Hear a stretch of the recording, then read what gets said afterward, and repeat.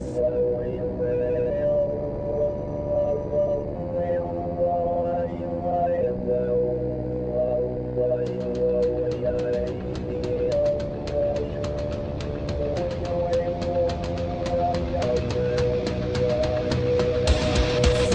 Politic Podcast, the show for normal Americans.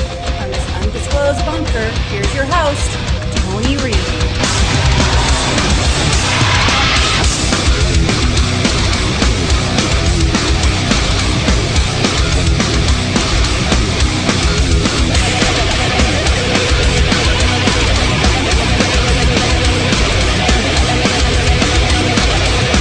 If the Democrats fail, it might be the end of American democracy. I think we're one election away from the end of American democracy. If they take over in 2022, that is the end of democracy, and we're going to have authoritarianism. I hope that we can flip this and save democracy. If we can't, I gotta believe that fascism will take over in America, and that will be the death of democracy. The potential death of democracy. The death of democracy. The death of democracy. The death of democracy as we know it. This protest now is not simply about the death of George Floyd. It's about the death of American democracy, decency, and humanity. I'm sad to say that it also can lead to the diminishment of democracy, if not its death. It almost feels like we are witnessing the death of democracy here. The death of democracy line stood out to me, Jonathan, because I think that's just factually correct. Kind of the end of democracy, at least the end of our democracy. The return of Donald Trump to the White House could spell the end of democracy in America. We could have a Trump presidency, and that would, in my opinion, be the end of democracy in this country. I think that could be the end of our democracy, not to be too pointed about it. Hillary Clinton said a couple of weeks ago that if he runs and wins, that could be the end of our democracy. Do you share that fear? I do. Are you going to stand by and watch this man destroy the democracy? I hope he will be beaten, or else it's the end of democracy as we know it. That'll be the end of democracy as we know it. It's the end of democracy. That is a recipe for the end of democracy. The country is at risk as long as one of our two major parties is so committed to destroying our democracy. January 6th. Is what it was a potential end of our democracy. It would essentially mean the end of democracy in the United States of America, and that is not hyperbole. This is democracy at stake. We are at a defining moment in our democracy, and if we don't have voting rights, I don't know that we have a democracy. In Georgia, they are trying to destroy democracy. A systematic effort to dismantle democracy, not just voter suppression, but subversion. We don't like who you voted for, so we're just going to give it to the other guy. This is the end of democracy in America. This is the beginning of the South Africa strategy. If he had won, it would have been the end of this country. It would have been the end of democracy. And I am not exaggerating. I am not exaggerating. Our democracy, because nothing less is at stake than our democracy. This is about suppressing the vote. It's about nullifying the elections, which Dr. King talked about that day. Nullifying the election. It's about just doing so many things to be obstacles to participation. That's wrong. The truth is, that's wrong. And this family and John Lewis, and so beautifully that this bill is named for him, but the first bill, he wrote the first 300 pages of what is now called freedom to vote. And as has been indicated by the King family, this bill is supported by all of the Democrats, House and Senate. It's just the filibuster in a way. So in a way, if you really truly want to honor Dr. King, don't dishonor him by using a congressional custom as an excuse for protecting our democracy.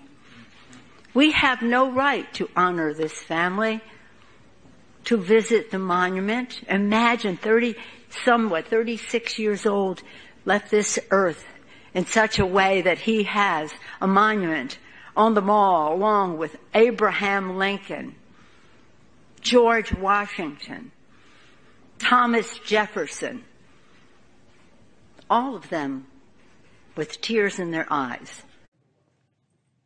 Don't lecture me about Jim Crow. I know this is not 1965. That's what makes me so outraged. I just wanted to clarify. A moment ago, you were asked whether or not you believed that we would have free and fair elections in 2022 if some of these state legislatures reformed their voting protocols. You said that it depends. Do you think that they would in any way be illegitimate? Oh, yeah, I think it easily can be illegitimate. But even Dr. King's assassination did not have the worldwide impact that George Floyd's death did. God bless you all, and may God protect our troops. And by the way, the reason we're not going to have any time for questions now is these guys got to get quickly on a plane and go out and do a major announcement in Ohio. And you guys will ask me all about Russia and not about anything having to do with chips. Did President Biden put more effort into getting infrastructure passed, for example? Well, he got infrastructure passed, and that's a good thing because success can breed success. He is putting the full force of the presidency behind it. I think the problem for the Democrats right now is not that they have bad leaders. They have bad followers. I want to pivot back to voting rights, particularly the president's speech last week. I wonder if you can talk a little bit about how it came together, but also I wonder if you'll respond to some of the criticism about it, that it was too aggressive or divisive, and that, you know, some of the rhetoric that he used wasn't, you know, conducive to getting folks, you know, who are opposed on board. Well, sorry, which piece did you want me to start with? Whichever one is best for you. Okay. Well, I would say first that, you know, the president delivered a powerful speech about the protection of people's fundamental rights in this country, which is their right to vote, their right to vote for anyone they choose, whether it is him or someone else. It was not a partisan speech. It was intended to lay out for the public exactly what's at stake and lay out for elected officials what's at stake. And he stands by everything he said in that speech. And welcome back to Flyover Politic Podcast. It's January the 23rd year of our Lord 2022, and this is take two. Yeah. I was so excited to get down in the freaking podcast booth. Somehow, some way, I forgot to check the mic, and it wasn't plugged in. So we're having a good old time this morning. So going to try to reconstruct a little bit of it. Kind of really don't understand how I fucked it up. So, man, I sometimes I do shows and I'm super, super excited about what I do. But this is like a thesis. That intro's a thesis. Everything you just heard is a complete clusterfuck. You got the President of the United States questioning elections. In short order, the media just, okay, that's all good. I don't have a problem with it. Do you have a problem with it? Then you're racist. You got them talking about Jim Crow. You got them just being asshats. Everything about that is so broken. The press conference itself. This is a press conference. President of the United States, future elections. So I'm going to play the worst of the worsts. What Meet the Press took away from it, because it's perfect. How the media covers Republicans who fight and Democrats who fight the party. And then just a super clip, super cut of when have the media, the Democrats, not questioned elections? Inflation is up. Your signature domestic legislation is stalled in Congress. In a few hours from now, the Senate, an effort in the Senate to deal with voting rights and voting reform legislation is going to fail. COVID-19 is still taking the lives of 1,500 Americans every day, and the nation's divisions are just as raw as they were a year ago. Did you overpromise to the American public what you could achieve in your first year in office, and how do you plan to course correct going forward? Why are you such an optimist? Look, I didn't overpromise, but I have probably outperformed what anybody thought would happen. The fact of the matter is that we're in a situation where we have made enormous progress. You mentioned the number of deaths from COVID. Well, it was 3 times that not long ago. It's coming down. Everything's changing. It's getting better. Crickets, yeah, crickets. They had no answer. I did not anticipate that there'd be such a stalwart effort to make sure that the most important thing was that President Biden didn't get anything done. Think about this. What are Republicans for? What are they for? Name me one thing they're for. Thank you, Mr. President. Speaking of voting rights legislation, if this isn't passed, do you still believe the upcoming election will be fairly conducted and its results will be legitimate? Well, it all depends on whether or not we're able to make the case to the American people that some of this is being set up to try to alter the outcome of the election. We're here, NBC News political director and moderator of Meet the Press, Chuck Todd, watching along with me. Chuck, I'm fascinated to hear your thoughts. Well, let me start with two biggest pieces of news that I think came out of this press conference. Number one, Build Back Better is going to get broken up. He knows the child care tax credit isn't going to be part of it. You're going to start to see this piecemeal.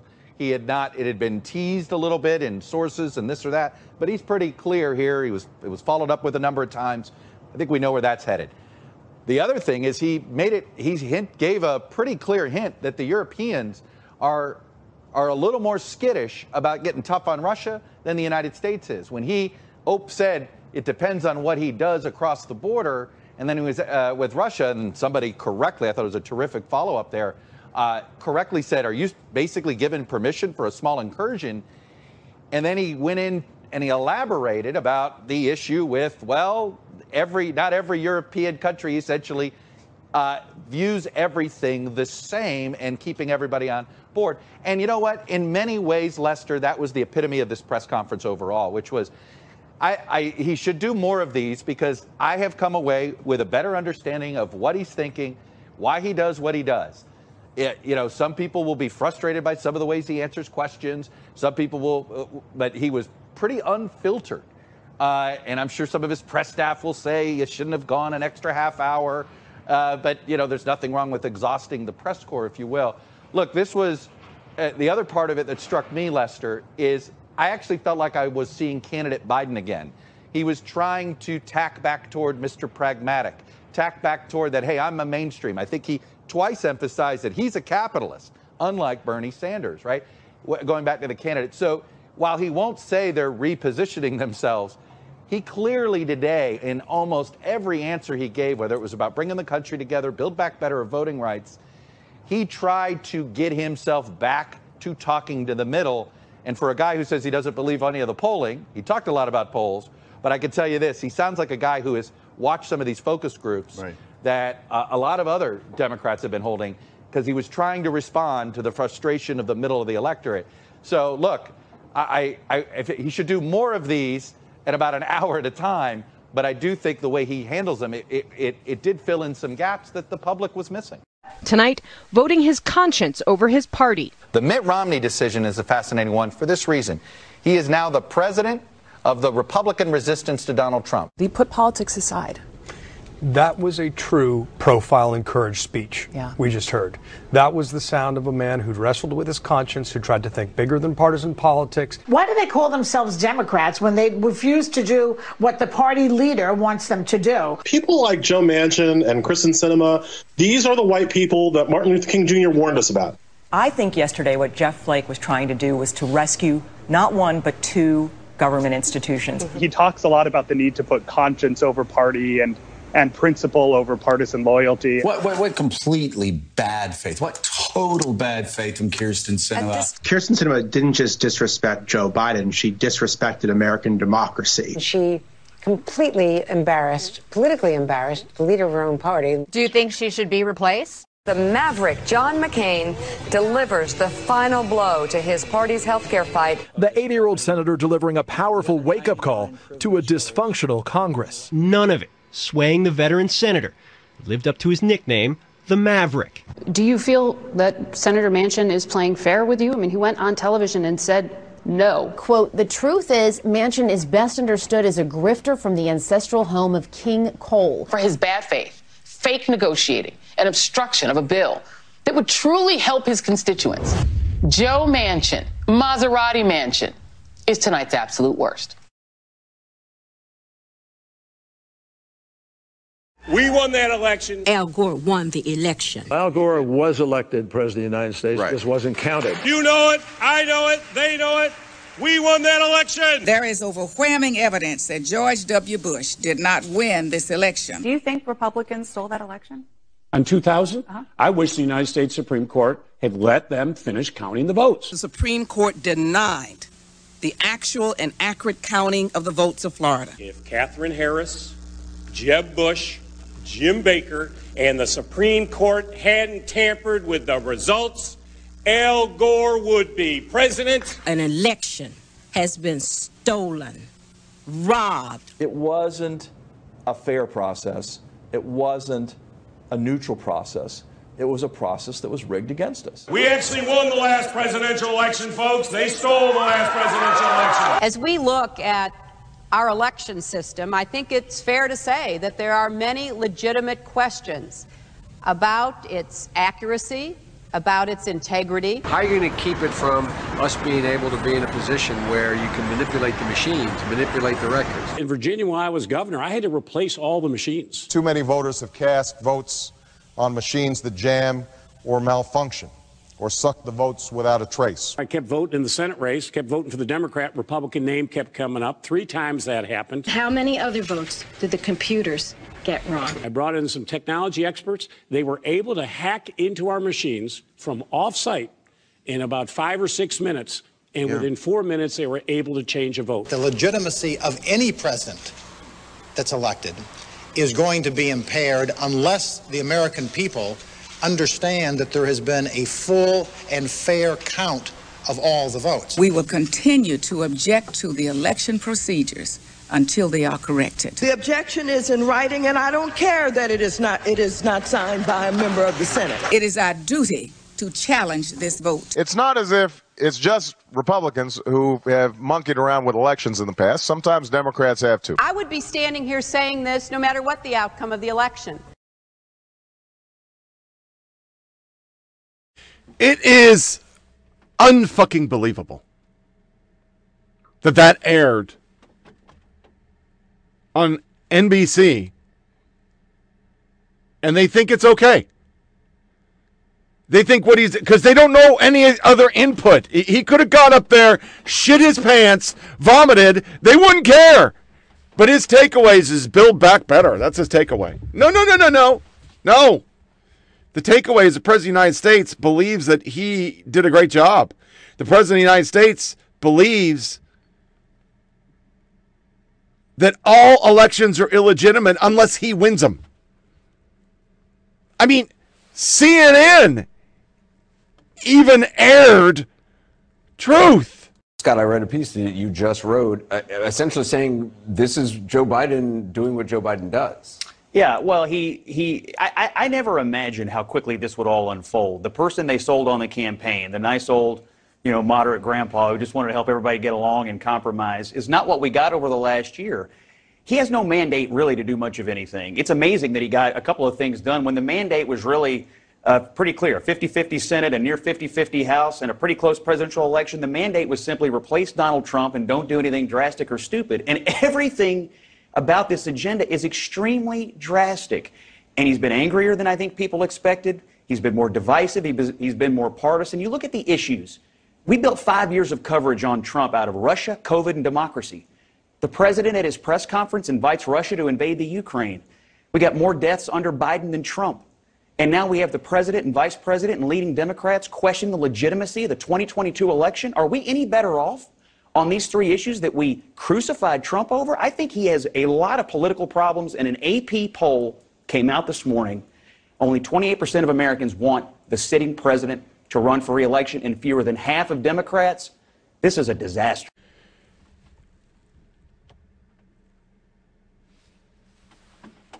That's a letter that Democrats just signed 32 years ago.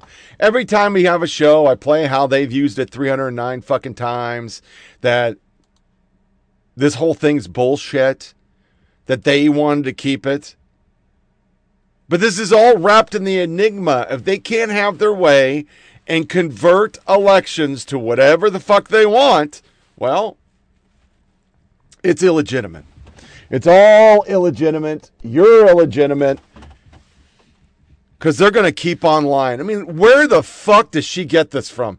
What fucking planet does she get this from? Where he's awesome.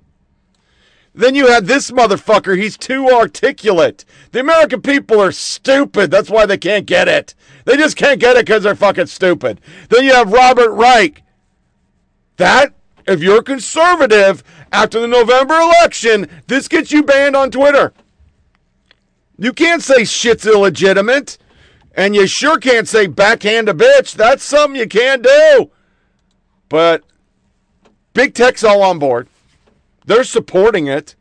PolitiFact just now is still putting context to Biden's, if you don't vote with us on voting laws, then you are Bull Connor, motherfucker. That's how they work. I mean, this week, to keep it going, to keep building up what they want to put out. Every night, Democracy in Peril with Jim Acosta and Brianna Keller at 9 p.m. Folks, it's getting beat by Andy Griffith. What's My Line on the Game Show Network? That's reruns, my friends. And My 600-Pound Life. Nobody's watching it because nobody believes it. It's even leaking out in the Washington Post. Democrats have vigorously used a filibuster. It's pathetic they won't pledge to protect it because they already have. Numerous times. We have the audio. Half of Americans on CBS are frustrated with them. We have now flipped what we say we are. That's the first time in my lifetime this has ever happened. My first time. There's always been more Democrats than there's been Republicans. It's just how it fucking works. It is the world we live in, my friends. So I'm going to try to take the gain down a little bit. I don't want it to vibrate, eh? But that's a first. 14-point swing. We talk about red pilling. It's happening. Because these people fuck up a wet dream. They have all these concepts, but they can't put it in practice. It's what it's always been. Always. They're going to make a J6 movie. Yeah, that's coming out. Because they want to just keep bringing it up. Keep bringing it up. Keep bringing it up. And while all this is happening, and they're calling it illegitimate, and they're not caring about that, Wisconsin judge bans ballot drop boxes, says election officials broke the fucking law. And oh, by the way, boys and girls, this aired. It's all over the internet. The mainstream media is not covering it. Here's a Philadelphia poll worker. So why don't we talk about that offline, because Jim and I had a brief conversation today, and this time it's much different than last time because we're going to have them sign oaths. They're going to need W-4s, and we need them to sign something allowing them to somebody else to pick up. So we're going to actually follow the law fully this time. And so there's a lot more stuff in our letters. That's admitting they broke the law. I mean, I backwards.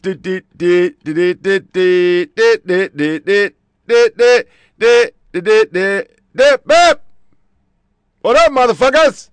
They admitted it. They fucking admitted it. There's studies of how they buried it. It's totally obvious how they buried it. They didn't cover anything negative. They got off of the bad really quick. They just reported it because then they could say they're objective. And they moved on.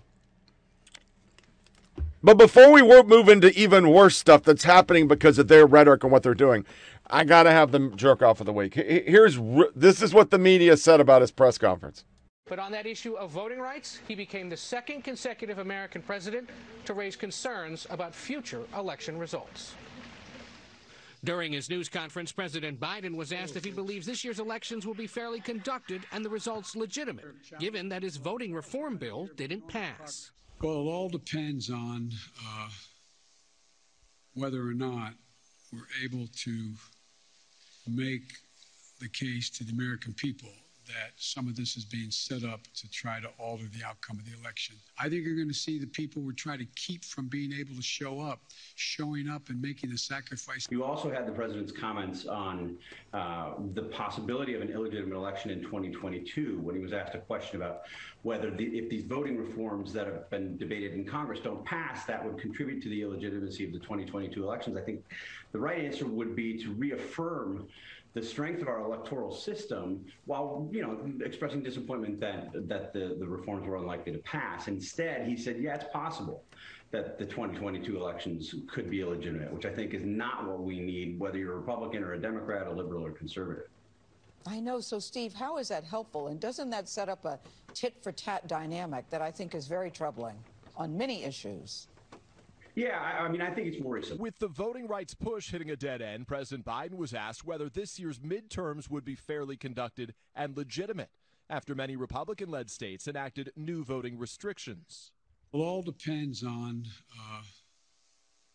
whether or not we're able to make the case to the American people that some of this is being set. Bakari, let me ask you from a political perspective.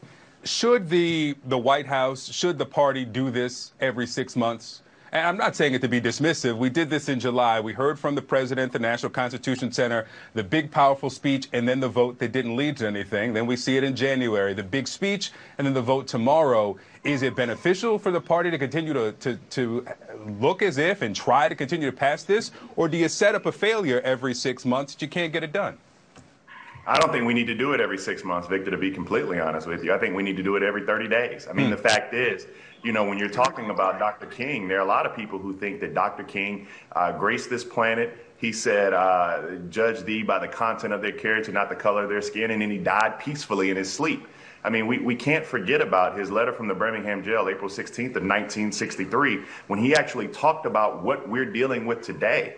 In that letter, he went about talking that the fact is the white moderate is the person who stands in the way of progress in this country. It's not the white Citizens Council or the Ku Klux Klaner. It was the white moderate who wants to preserve order over justice. And that's what you have in Sinema and Manchin at this point in time.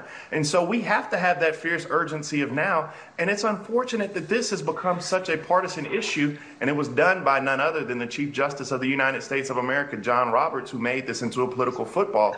But this should be an issue that black, white, Democrat or Republican, Northern or Southerner, we shouldn't have to rehash this every time around. This should be an issue we can all agree on. Yeah, former Secretary Clinton tweeted something, a quote from Dr. King speaking about. With voting rights on the line, President Biden laid out in stark words the choice facing the Senate in a fiery speech in Atlanta. Do you want to be on the side of Dr. King or George Wallace? Do you want to be on the side of John Lewis or Bull Connor? Do you want to be on the side of Abraham Lincoln or Jefferson Davis?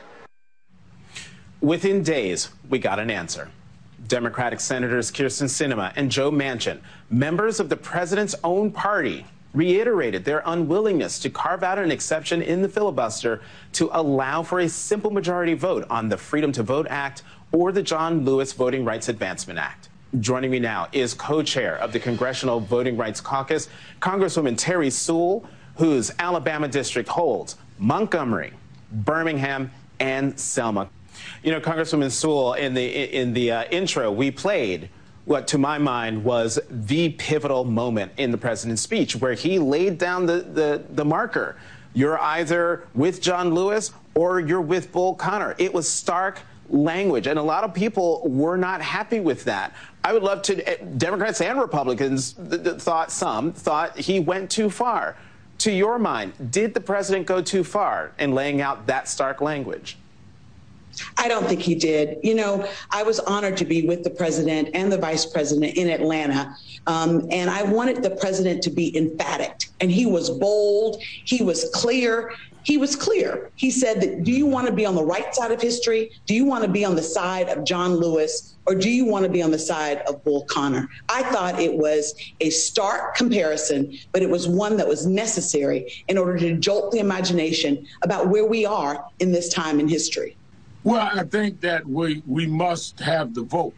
We need to have a roll call for the American people to see who is going to be on the side of protecting the democratic process and protecting people's right to vote without impediments, and who are going to be on the other side. That's why I think the president was right when he said, are you on Dr. King's side or George Wallace's side, or Bull Connor's side, or John Lewis' side, Abe Lincoln's side, or Jefferson Davis?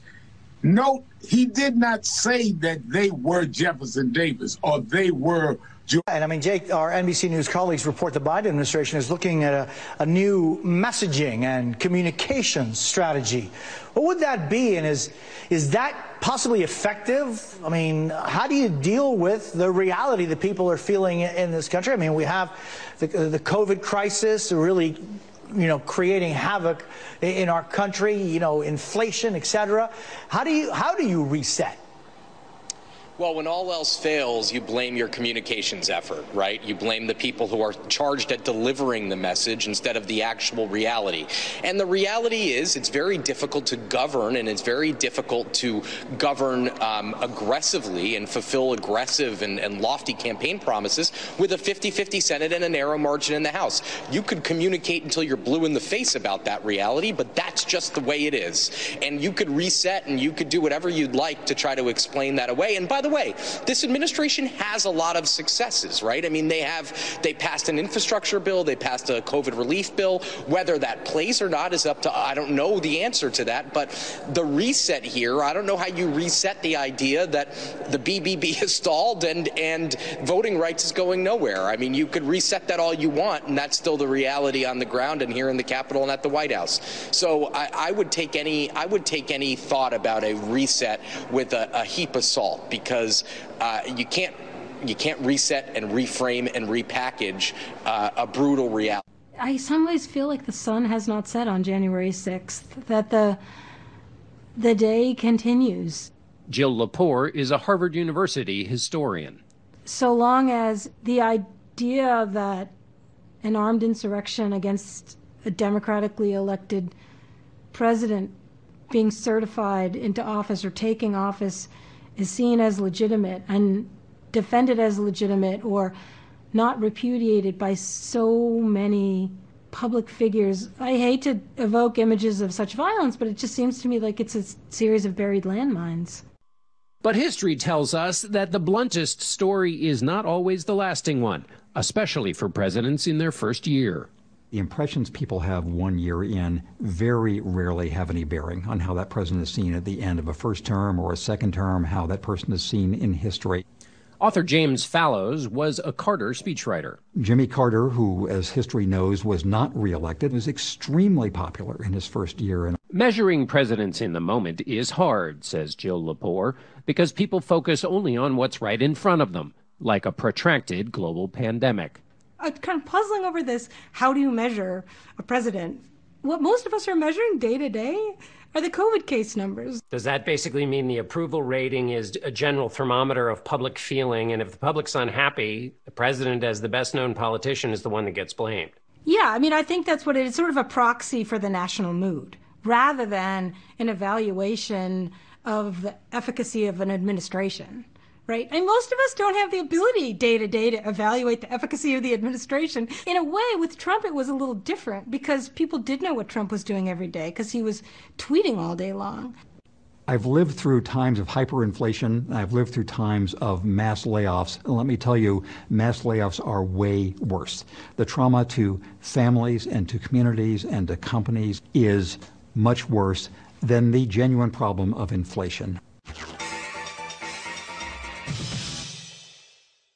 Now we're going to take you to the Pacific nation of Tonga, which is devastated after a massive undersea volcanic eruption. This satellite image shows a neighborhood in Tonga as it looked last month.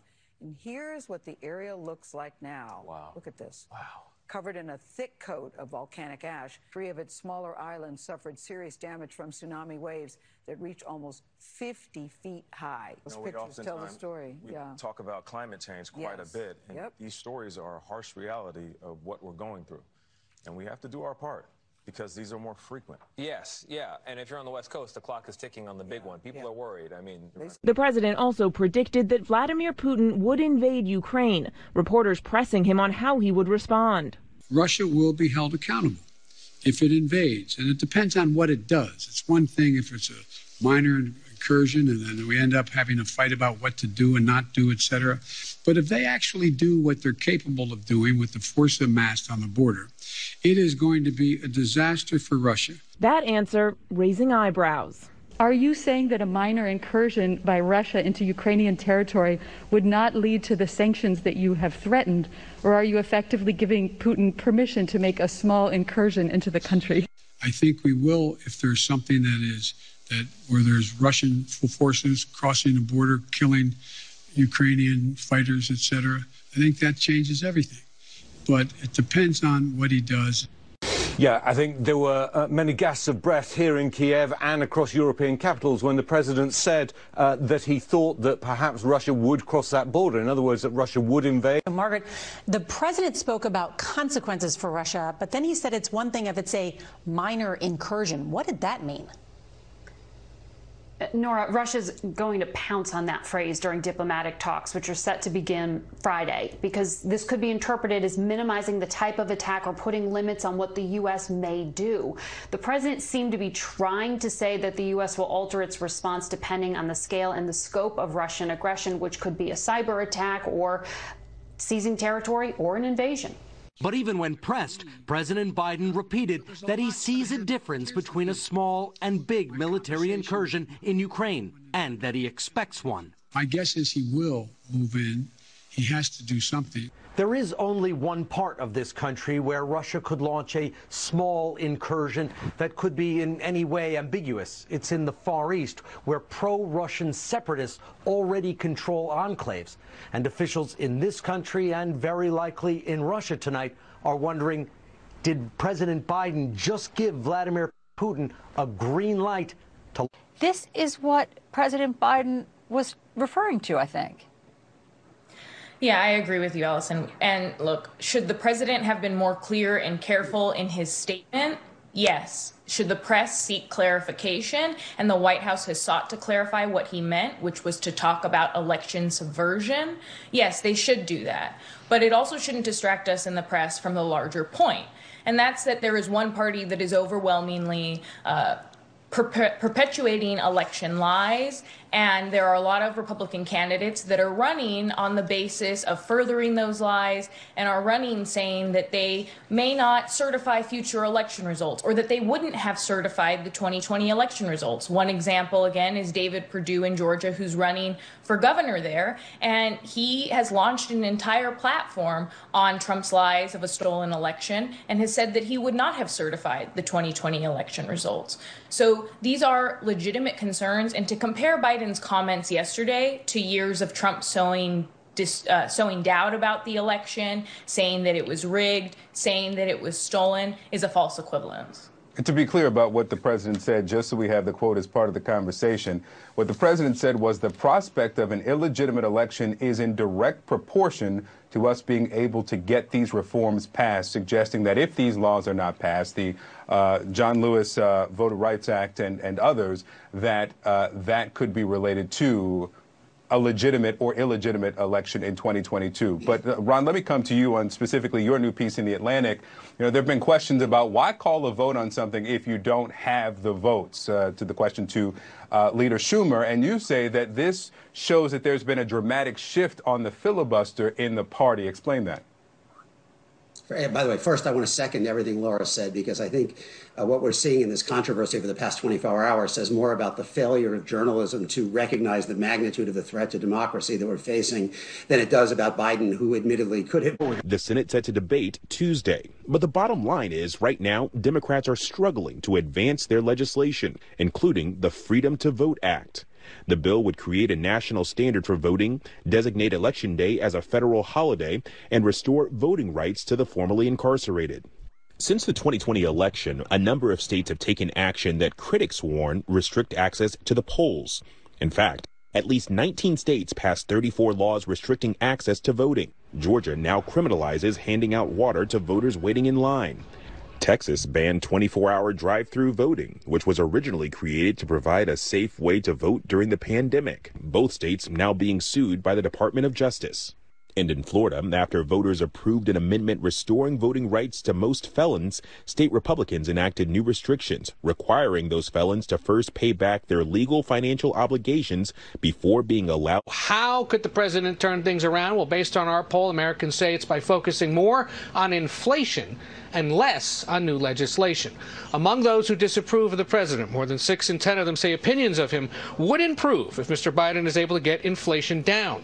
That's more than double the number who say they'd think better of him if the president's social spending plan is passed or if Democrats pass new voting rights bills. Now, you might be wondering, why is the president focused on this issue if defeat is almost completely certain? Well, take a look at this new CBS News poll. We asked Americans, is the Biden administration focused too much, just about enough, or not enough on the issue of voting rights and access? Turns out 1/3 say the Biden administration's focused on the issue about the right amount. 4 in 10 say he's not focused on it enough. That's a sign that even in the face of defeat, the Americans are going to give him. Joe, can we go to Biden for a moment? Because I'd like to hear a Democrat's point of view about Biden at the 1-year mark. How is the press treating Biden as he heads into that 1-year mark? Listen, I think the press is failing. They're treating him unfairly. First off, there ought to have been a dividend for returning truth and decency to the White House. And we didn't get that. We didn't get it at all. We've kind of returned to the snarky attitude that we saw with Trump, and in some respects to Obama. And I'll give you an example about some of the decisions that get made. As I said, from the very first briefing, the Trump spokespeople lied. They lied every day, every briefing. And the majority of those briefings were aired live on television. Jen Psaki's in there now telling the truth. She's telling us what's going on in the government, what people need to hear. And they're rarely on live television. So that tells me that this is more about entertainment than it is about news. It's more about getting viewers than letting people know what's going on in the country. And that's a failure as far as I'm concerned. Interesting. Did the president essentially give the green light to Vladimir Putin to take a piece of Ukraine, to take a bite out of Ukraine? I will tell you that part of the posture that we have taken is grounded in the respect and the value we place in sovereignty and territorial integrity. Madam and in Vice particular, President, in this case, I'm sorry the sovereignty and territorial integrity of Ukraine. Of course, and so I'm we so are sorry very to interrupt, clear, but it is less than clear because 30 minutes after the news conference, the White House press secretary had to actually clarify the president's remarks. Savannah, I'm being clear with you right now. Yes, okay. And so if you're interested, I'll continue to be clear. Is there any amount of land that Russia could take that the president would turn a blind eye to, not issue those, quote, severe sanctions he's been threatening for that massive full-scale invasion? Was the damage done? You can't unring the bell. Is Vladimir Putin likely to listen to a later statement from the White House press secretary or the words of President Biden? I will repeat myself. And I'm Vice President of the United States, and the President and I work closely together, and I know his position because he has been consistent in that regard. He openly cast doubt on whether the 2022 midterm elections would be legitimate. He said it all depends, which is astonishing to hear a president question whether our elections will be legitimate. We've heard it before, but not from this president. Is he really concerned that we may not have fair and free elections? States have put in place laws that are purposely making it more difficult for the American people to vote.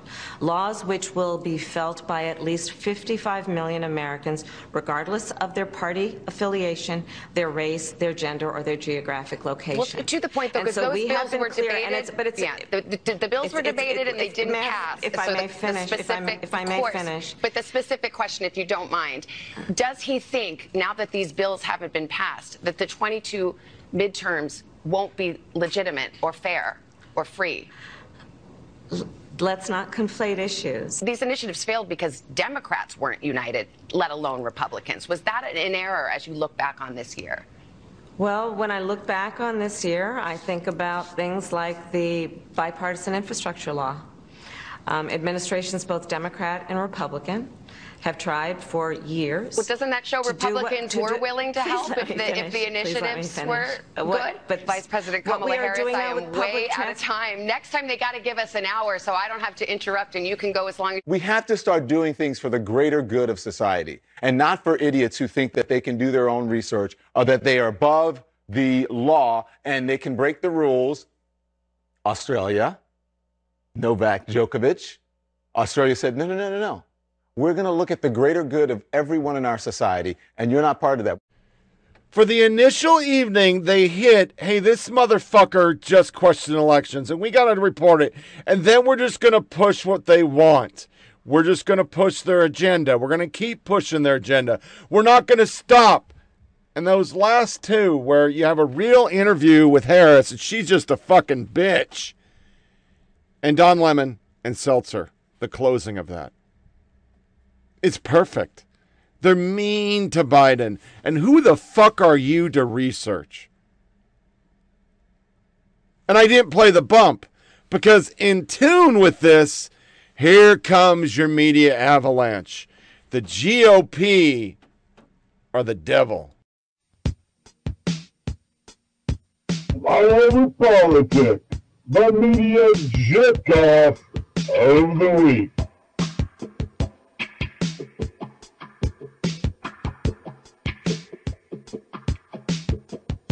So hot.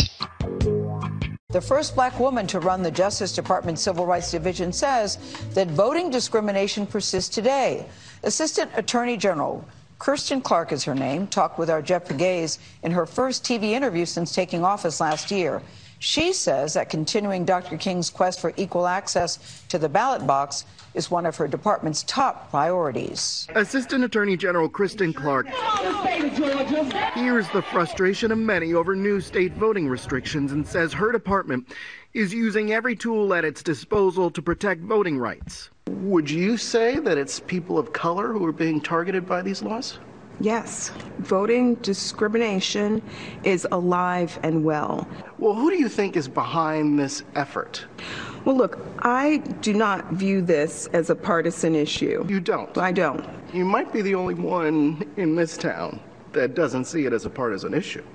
Well, I'm hopeful. I'm hopeful that we can get back to that place where we've been time and time again, where Congress has worked in bipartisan fashion to renew the Voting Rights Act. Within the Democratic Party, there is growing frustration that the Justice Department and the president failed to reverse Republican efforts to change state election laws with the midterm election approaching and control of Congress on the ballot. Do you feel any pressure to get this done? There's an urgency, for sure. Clark has a reputation for not backing down from a fight. I knew very little about her, but it's really interesting to hear her story. Look where she sits today and the view from her window. She also said voting restrictions were not political, not a political issue in her view. CNN anchor of Early Start, Laura Jarrett. Laura, from a legal perspective, what else do we know about this bill? Guys, good morning. So the bill is known as individual freedom, but as you pointed out, aside from selective MLK quotes, the bill actually appears aimed at limiting freedom, not only in schools, as we've seen across the country, bills aimed at doing that, but this one actually takes aim at what's happening in workplaces, specifically workplace training. So you went through a little bit of this, but let's just sort of walk through what the bill actually does. The most controversial part, it seems, is that it bans making people feel uncomfortable, to use its words, discomfort, guilt, anguish, or any other form of psychological distress, not only on account of race, but sex. So you can imagine someone sitting through a workplace training on sexual harassment, feeling under attack about that. they would now be able to do something about it and say that that's unlawful. The bill also talks about teachers addressing things in an age-appropriate manner, and that it also prohibits employee trainings that makes people feel guilty on account of what others of their race have done, essentially going after white guilt. Now, you can imagine there is some pushback, some strong pushback from the Democrats on this bill. One was on New Day, Chef Jones. Here's what he said. I taught in a predominantly white school, and no time did a parent or a child come up and say during Black History Month or any other time that they were uncomfortable. This is a continuation of Donald Trump and his allies and his base, and they've been carrying over to Ron DeSantis and his allies and his base of the big lie that the critical race theory is the biggest issue of our time, and it's just not. So you hear Jones there really cueing in on the fact that this is a part of a much larger conversation about race and how history is taught in schools. But teachers, you see here, say basically it's a solution in search of a problem, that critical race theory is not being taught in schools. Children are not being taught that white people should feel guilty about slavery. And what this is really going to do is open the door to censorship and lawsuits that's really going to stifle academic freedom, guys. Yeah, making it much more difficult for teachers and really complicated, right? Now, the woman in the piece who said, let it flood, well, that is an example of the commitment to coal in the face of climate change. She says because historically coal has been a reliable job source, but the reality is the industry itself has been shedding jobs due to automation. It's a dying industry. Now, we reached out to Senator Manchin's office, but received no comment. Renee Marsh, CNN, Washington. Renee, thank you. And let's talk more about this with Jeff Goodell. He's a contributing editor for Rolling Stone. He's also the author of The Water Will Come. Jeff, great to have you. In your lengthy piece this week titled Manchin's Coal Corruption is So Much Worse Than You Knew, you write, quote, the truth is Manchin is best understood as a grifter from the ancestral home of King Coal. He is a man with coal dust in his veins who has used his political skills to enrich himself, not the people of his state. So given what you're writing there and what you say Senator Manchin's motives are, do you think any of this climate change legislation stands a chance of getting to the president's desk? There's been talk from some Democrats about trying to break it off since they can't get Build Back Better in its current form through. Do you think that there's any chance of that he comes around on any part of it? Well, I don't know. I mean, I would certainly hope so if they can break it loose. And Manchin has indicated that he would get behind some of the climate aspects of it. But I take that with a grain of salt. I mean, this is a man whose entire political history, political power, and personal wealth is based on coal. And there's no question that taking action on climate means getting rid of coal. It is the most carbon-intensive fossil fuel. To be serious about. So as we're talking about Omicron pushing hospitals, Heidi, we've got, more than 24 states, including Maryland and Virginia, who are really having trouble keeping up with the patient load. And there's also some controversy involving an executive order by the just sworn-in Virginia governor. Tell us about that. Yeah, Chris, a new executive order from the Virginia governor banning mask mandates in schools. Now, we've seen this in other GOP-run states. What makes this different, Chris, is it comes amid the biggest surge yet in cases and positivity rates. In Virginia, it comes as kid hospitalizations are up, and there are severe staffing shortages in schools. So some of the biggest districts already saying, no dice, we're not going to abide by this. And we keep saying that. People seem to still not get the message sometimes. So, Dr. Patel, look, I want to talk about this Virginia, sort of pushback by big school districts saying, look, Governor, you can say all you want that people don't have to wear masks. We're making our folks inside the schools wear masks. Here we go. Politics of this, continuing to put more stress on an incredibly stressful situation. So, Dr. Patel, look, we know a lot of people are in the mode of we've got to live with the virus, but are schools the place to live with it right now? No, they're the absolute last place to live with them, especially if we want to do everything possible to keep schools open in person. And let's be clear, I think teachers, students, staff, faculty, parents, everybody's united in kind of trying to do what we need to do to keep schools safe. But that does involve wearing masks. And why? Chris, let's be clear. Even in the 12 to 18 or 5 to 11-year-old age range, we still have very low vaccination rates. Vaccines are not perfect in the sense that they don't prevent you from getting infected. But as you just heard from Heidi, and we're seeing in clinics and hospitals around the country, they really do prevent that severe illness. And you don't want to be that statistic. And I'm speaking directly to the adults and households. Children, even though relative to adults, might have milder illness, but no reason to experiment with children being sick and out of school, because that's what happens when they get COVID. And number two, think about the ripple effect. They can become chains in transmission to someone who's going to visit that hospital in Laurel, Maryland, and can't actually go in because they test positive. So think about just kind of what's happening. And it just seems ludicrous declaring a public health emergency and also getting rid of the... Yeah, look, the people like Joe Manchin and Kyrsten Sinema, these are the white people that Martin Luther King Jr. warned us about. These are the white liberals who have no sense of urgency, commitment, or integrity when it comes to the progress of justice in the country. And that's just a fact. I don't know if they can live with themselves with that, but that is the reality of the situation. The other reality here, and Bernice mentioned it in that clip, the chief architect of this assault on voting rights is not Mitch McConnell. It's not David Duke. It's not whatever boogeyman you think is hiding under the closet. The chief architect is Chief Justice John Roberts. It is he who has been an enemy of voting rights and racial equality from his very first job out of law school, which was to oppose the 1982 amendments to the Voting Rights Act. It is John Roberts who authored Shelby County v. Holder in 2013, which eviscerated Section 5 of the Voting Rights Act, which is basically why we're here right now. It is John Roberts who authored Rucho in 2020, which swung wide the doors towards gerrymandering. And it's John Roberts who provided the crucial fifth vote in last year's Brnovich decision, which eviscerated Section 2 of the Voting Rights Act. This has all been done by Federalist Society conservatives that have been put on the Supreme Court.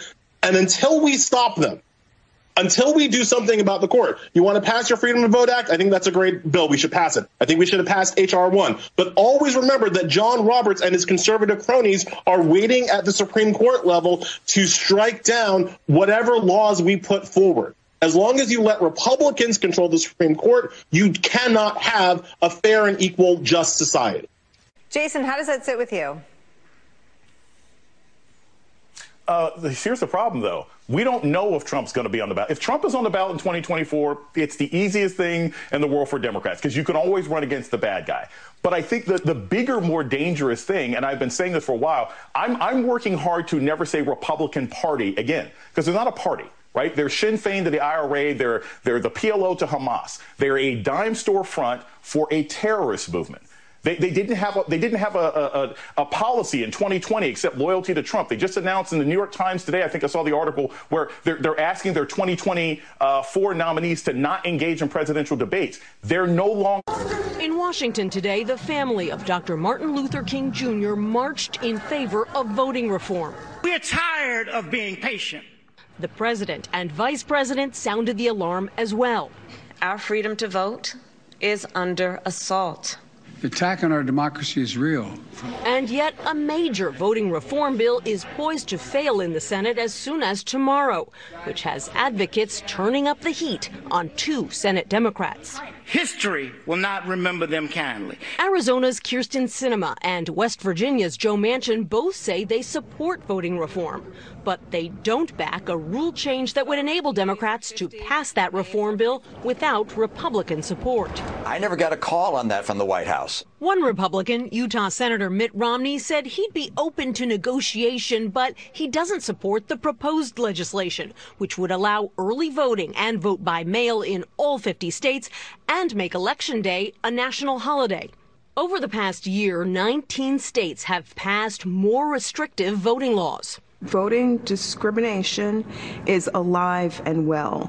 Kristen Clark is the first African-American woman to head the Justice Department's Civil Rights Division. There is no doubt that we are seeing efforts to make it harder for people of color and other marginalized groups to vote. According to a new CBS poll, more than 4 in 10 Americans think President Biden is not focusing enough on voting rights and race relations. But his predecessor continues to push for more restrictions, especially in states he lost in 2020.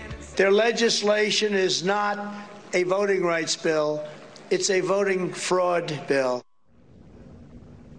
All of this leaves President Biden with a dilemma: how to show his base that he's doing something to combat voter suppression when the most meaningful option, federal legislation, appears to be. And that's what Democrats need to remember. Just because we won doesn't mean that all of a sudden Trump and the people who follow him are going to magically disappear. And so you have to fight that on offense with good candidates, good campaigns, high enthusiasm. And we got to stop the infighting. Are you too progressive? Are you too moderate? You know, we've got to come together and realize that there is 25% of the Republican Party that knows Trump is full of you know what. Yeah. 25%, that's a big number. We've got to get that 25%, and we got to win the majority of the independents. That's our task. And I just got to ask the Rev. I mean, I looked at that rally and I listened to what he said, that white people were being denied the vaccine, the clear message that black people were being prioritized for the vaccine over white people. Everyone knows what he was trying to do. He was trying to get people to be mad at black people. What did those black people sitting behind him think when he said that? I'm like, well, I mean, it's like, I don't get that. Well, the fact that we all saw them sitting there, clearly they were put there for the optics. There was one guy that went around the whole 2020 race with a Blacks for Trump sign. It seems like now he's gotten more. And they are put there strategically so that he can say the most racist things and not look racist, because they all just automatically, I mean, who gets a group of people, Blacks for Trump, and just happens to sit there and they happen to get within camera view? I mean, no one could be that stupid to think that that just happened to be they got the good seats. That is choreographed so he can sell racism and look like he's not a racist. And I think that it is something that we all ought to deplore. I wouldn't waste my time worrying about who he props up. I would waste my time telling people, I would spend my time telling people, whites, that he says that you're being discriminated against. This is the same man, when he was president, that denied it was a pandemic until it had broke out all over the country. And then he told you to use bleach if there was any.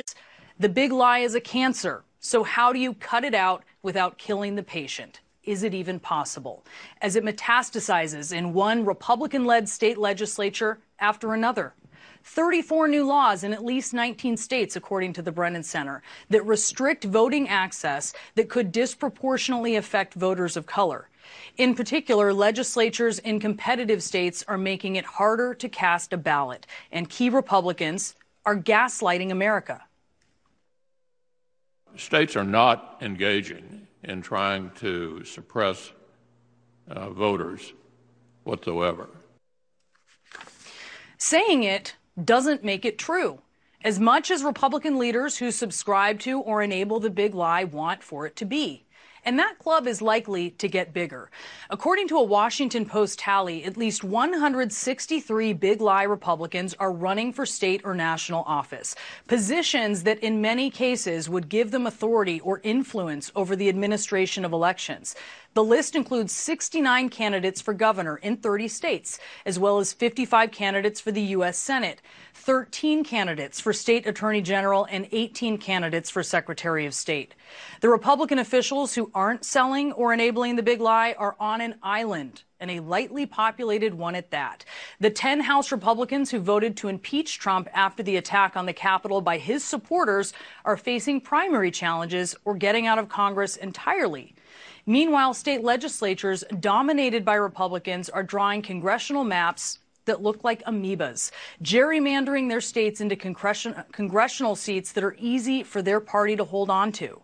Republicans control the redistricting process in states that oversee 187 House seats.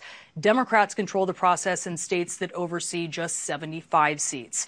Ohio's state Supreme Court struck down the congressional map proposed by Republicans just this past.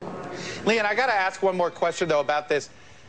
Senator McConnell already changed the filibuster rules, right, for Supreme Court justices. So, part of this is always, either how is it that Sinema and Manchin think that, we can't get rid of something we've had here for years when actually they keep moving the line all the time, right? Over the last 10 years, we've changed the rules of the filibuster a bunch of times. And I don't understand how Senator McConnell thinks they don't look like hypocrites here. They changed the rules for issues they care about, like the Supreme Court. How dare a political party go the other way? Right. That's exactly right. And that's part of the argument the Democrats are making to Senators Manchin and Sinema. And you hit the nail on the head, and I'm so happy you brought this up, Chuck, because of course Republicans want to keep in a 60-vote threshold for legislation. Republicans usually don't have big legislative plans like Democrats do. Historically, they want to roll back government. They want to cut taxes, which you can do in the Senate with a simple majority. So all of the things that Republicans care about, they already have a simple majority, like judges and nominations. And so, but it wasn't enough to convince Senators Manchin and Sinema, and we know that Senator McConnell has been talking to them as well. Well, as everybody listens to senators tonight making the case that they've got these firm beliefs, remember, nothing about that Senate and those rules have been firm at all in the last 20 years. What's amazing, Joyce, is that we know from their public utterances and the little reporting that there is on the court that they're acutely aware of their perception. And I don't know that they all view it as a problem. I mean, to Brian Fallon's point, it's clear the Chief Justice does, and it's clear that the liberal justices do. But I want to read this, which builds on some of the points Brian's making. It's in The Atlantic today. Quote, the conservative wing of the court wants to have it both ways on its vaccine mandate decision, insisting they are not questioning the safety or efficacy of vaccination, while issuing decisions that are entirely premised on the right's newfound and quasi-religious conception of them as traumatic and metaphysically significant, a necessity for the mandates to be seen as oppressive. This is little more than culture war dressed up in the language of constitutionalism. Is that fair? It's fair, and it is a culture war. I think this is what drove Justice Sotomayor to make this very strident statement about the stench and whether or not the court could recover from it in oral argument recently. Because increasingly on the right in this newly conservative court, there appears to be a results-oriented approach towards making decisions. And of course, when you contrast the decision-making that's apparently going on abortion, we don't have a final decision on that Mississippi case yet, but there's a willingness to, for instance, force women to carry babies to term, where the vaccination case takes an entirely different approach. Of course, that's more grounded in administrative law, and as Brian points out, what Joe Biden has the authority to do under the law. But increasingly, this sort of semi-hypocritical approach to rulemaking is going to diminish the court's integrity in the eyes of the public. And I think we'll see the Chief Justice step in and try to impose some order on the court that will be named for him in the history books.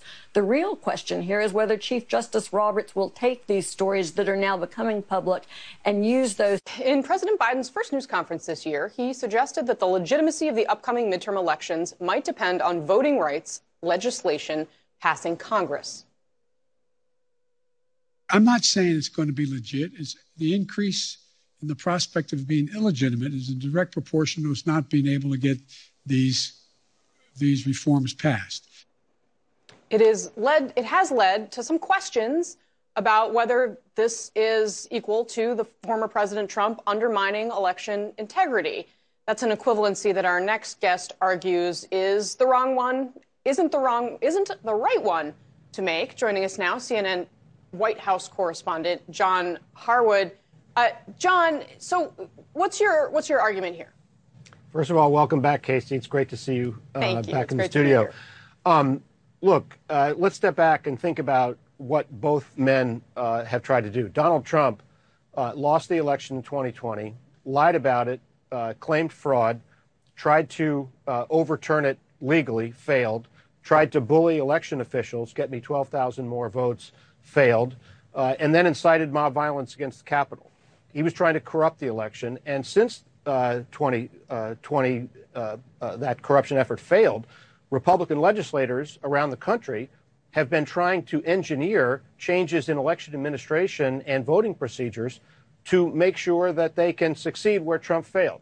That is pretty stark. That's why we've been covering democracy in peril. Joe Biden is leading Democrats to try to protect the integrity of elections. And those are pretty fundamentally different things. Now, some of the election experts I talked to said he shouldn't say that the election might be illegitimate because you don't want to trigger the electoral confidence equivalent of a run on the bank and further undercut confidence. But there is a genuine threat to American democracy, and that's what Joe Biden was highlighting. Likewise, John, obviously the president received a great deal of criticism for the way he talked about Ukraine. Is there a different way to look at it that has been covered? Is it not as damaging as some suggest to say that there would be different responses for different Russian actions? What Joe Biden alluded to, that is the different responses to different offenses by the Soviet Union, are things that our diplomats and national security officials have been saying privately. If they've been saying privately to reporters and to other diplomats, it is hard to imagine that anything Joe Biden alluded to is not already known by Vladimir Putin. Vladimir Putin's the decision maker. So if it doesn't change what Putin knows as he's making his decision, how significant is the green light? Certainly, as a public matter, the Ukrainians had to react because it sounds bad. But does it really change the dynamics of the decision that it rests with Vladimir Putin itself? I'm not sure. No, it's an interesting point. Although the one thing I will just add is that we know that Vladimir Putin has been trying to sow division in the United States in the effort to make us weaker and any perception among our allies. There's the GOP's a PLO. They're all evil. I got one worse than all that we'll have for This Is America today, where they literally say we need to pick up weapons, which I was told, I was instructed, that was horrible speech. So why do I inundate you with all those soundbites? Well, here's the reason why I inundate it. This is the latest poll in regards to COVID from the left. Insane survey of Democratic voters in a recent poll. 55 support fines against unvaxxed, 59 house arrest, 48 prison, 45 fucking internment camps, 47 surveillance state on you, and 29 take your fucking kids away. And I put it right up to Harwood that, he incited a riot by saying, we need to fight, go to the Capitol, and protest peacefully. I'm not going to do it to you. My viewers, we have a 7-minute clip of Dems saying, fight, fight, fight, fight, fight, fight, fight, fight, fight, fight, fight. But this rhetoric that's coming out of the media every time they fucking lose, I mean, fuck it. Here it is. What the fuck is this? How do we as a country protect this democracy when these folks don't like the outcome of the next election? And Jasmine, you know, you're running for Congress in Texas, where this is a problem, where they have partisan poll watchers, that open carry state. It's a very fragile situation that we're in right now. What's your message to the people that you're running to represent, and what's your message to our viewers today? Absolutely. First of all, it's great to be with all of you. It's great to see you, Tiffany. One of the things that I think we're really not talking about, and I think you started to touch on it for a quick second, was the role that Black women play in democracy. So there's a bigger story that I think is brewing, and that is that Black women have consistently fought for our democracy on every single level, whether it was in the streets, whether it was in the halls of capitals, whether they're state capitals or the U.S. Capitol, or even as it relates to being able to prosecute. And I think that Black women will continue to fight for our democracy. And that's exactly what I plan to do. I don't plan to give up. I know that I wouldn't be here but for those that fought before me. And so I'm going to continue this fight. We can't let up. If we say we've been defeated, then they have won. But this is a war. This isn't a battle. and we absolutely will win this war. It is a war. It is indeed a war. And I have to say, they have won some battles, Jasmine, but we have to keep our eye on the war, and everybody needs to pick up a weapon and get involved because... Pick up a weapon and get involved. That aired on the National Broadcasting Channel affiliate, MSNBC. And it was okay. We had no problem with that shit. We had nothing. Not a finger of a problem. That's just fucking insane. It's fucking insane. I'm not even being hyperbolic. Pick up a weapon. The party that actually shot Republicans at a baseball field. Rand Paul, who the media spent a whole fucking week saying he's endangering Fauci, who got beat almost to death by his neighbor, a liberal advocate. Donald Trump says we need to fight like hell. The same verbiage they said. We impeached him, suspended people all the fuck off of Twitter for questioning the legitimacy of an election that's really fucked up and broke. Oh, they changed 80 laws. The voting was weird. Even Democrats go, it's kind of odd. The midnight run of 100,000. Everybody said it. And you have a president of the United States who just stood on the fucking stage and said that the next election won't be legitimate if we can't federalize elections, if we can't redistrict everything, if we can't force full voter rolls and never check it, if we take the right of voter ID away and, oh, it's okay to have fucking drop boxes everywhere and you can fucking ballot harvest. No! Don't you check a signature, you fucking white supremacists. Democrats see this far. They see this far on the filibuster and everything because they think they're never going to lose. They're in this time where they believe those 81 million votes were real and it's always going to happen. That they're always going to get 81 million votes because they just put a fucking potted plant up there and he won.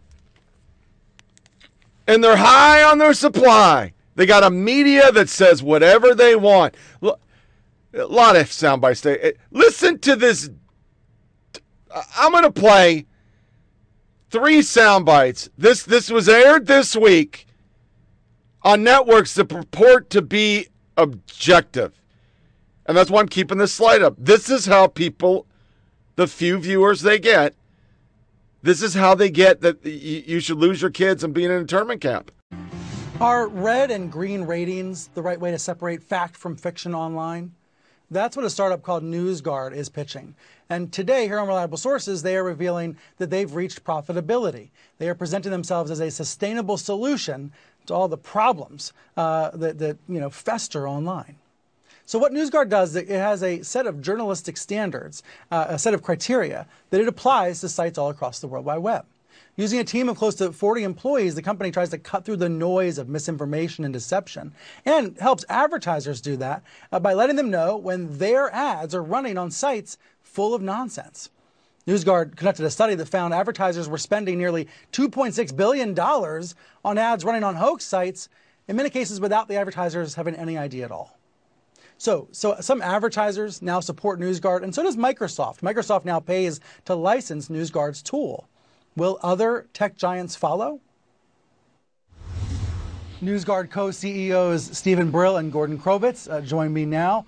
Stephen, why did NewsGuard need to exist? Why did you need to launch this company? Right now, suppose you walk into a library. You can see books and magazines arranged by whatever subject they cover. You can pick up the book and read the book jacket, and you know who the publisher is, who's financing it, you know who the author is, you get a little profile of the author, and best of all, there's a librarian who can explain to you, this book is by an author with these credentials, this book is by a conservative author or a liberal author. Now imagine if you walked into a library and the only thing you saw were 2 trillion pieces of paper flying around in the air. And you pluck one out of the air and you look at it, you don't know who wrote it, You don't know who's financing it. You don't know what their credentials are. You have no idea whether it's reliable. That's the internet. That's your Facebook feed. That's your Twitter feed. That's your Google search. So we created NewsGuard basically to do what librarians do, which is explain to people something about the reliability and trustworthiness and background of those who are feeding them the news. And then let people decide if they believe the source. So, Gordon, how do you all do that on a daily basis? Is it about giving grades? So what we did was we identified 9 basic apolitical criteria of journalistic practice, and our analysts have applied that now to all of the news and information sources that account for 95% of engagement.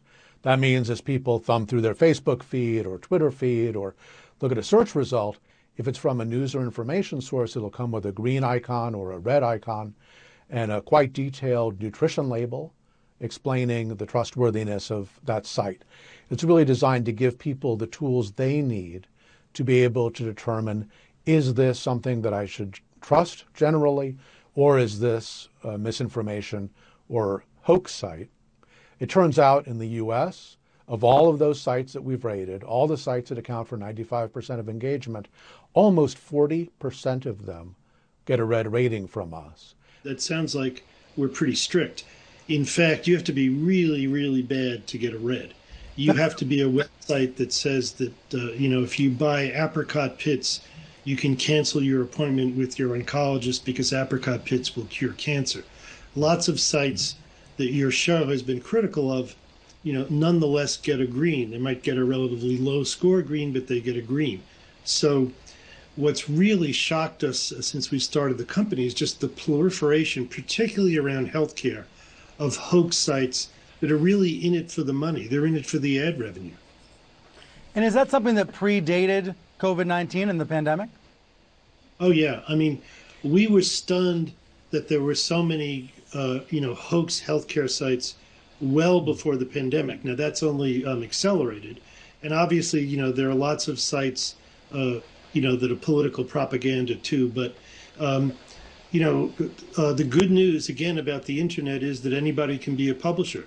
The bad news about the internet is that anybody can be a publisher. Right.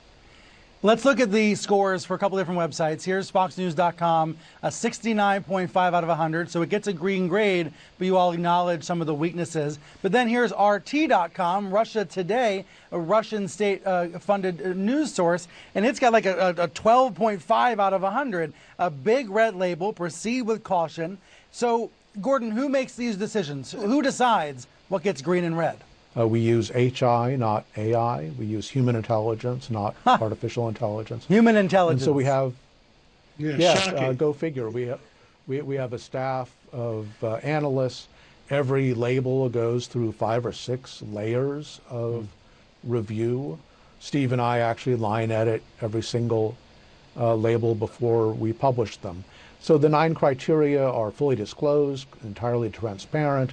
We include feedback from the website if they disagree with our assessment or they try to explain the assessment. And interestingly, the other extreme from an RT, more than 1,600 websites have done something to improve their practices after engaging with our analysts in order to get a higher score. Unlike an algorithm, we're delighted when publishers game our system. We love all the publishers to get a green rating. Gordon, why don't platforms like Twitter and Facebook install NewsGuard and make it part of their platform so people know what they're clicking on? We think eventually they will. There's a lot of pressure on them to clean up their act. The Europeans, the British, Australians, Canadians. In short order, the Voting Rights Act of 1965 became law, loaded with provisions ensuring that federal, state, and local elections would at last be free, fair, and racially inclusive. In the years to come, the act proved to be a triumph for freedom. Yet in 2022, that historic achievement is being dismantled. Republican-controlled state legislatures are writing laws that impede voter registration, reduce early voting hours, cut the number of polling places in urban areas, limit mail-in and drop box voting, and politicize how elections are run. Meanwhile, GOP gerrymandering of legislative districts is trying to lock in Republican control at the state level, no matter how many people vote for the other person. Sound familiar? It should. It's the new Jim Crow. That's why the national rallying cry this Dr. King holiday should be Remember Selma. Remember the sacrifices made then to guarantee voting rights for all Americans now. And remember that other great civil rights leader, John Lewis, who had been beaten by police on that bloody Sunday, and in whose name Democrats are trying to pass the new Voting Rights Advancement Act. As Dr. King said so powerfully in 1965, you are somebody who is a pragmatic when it comes to the political landscape. What's your advice to the president here? And what do you need from the president to improve Democrats' chances in 2022? All right, joining me now is a familiar face, Democratic strategist James Carville. He's been pretty outspoken about what he thinks Democrats need to do and need to stop doing to stay in power in 2022. James, welcome back to Meet the Press, sir. Thank you, Chuck. I know you're. Let me start with what we're seeing right now. We're about to be at the one-year mark. It's a tough moment for this presidency, and I know you've argued 2021 is the greatest story never told. But I'm curious. Right. You have a public that is just in a bad mood. You just know they are, right? COVID, they're in a bad mood. How do you sell the good stuff that you believe he can sell to a country that's not very receptive right now? You've got a situation right now, the Biden coalition, nobody's happy. Progressives aren't happy right now with how Build Back Better has gone. African-American activists are not happy about how voting rights has gone. And if you look at the polling, honestly, the thing that's cratering the most are independents.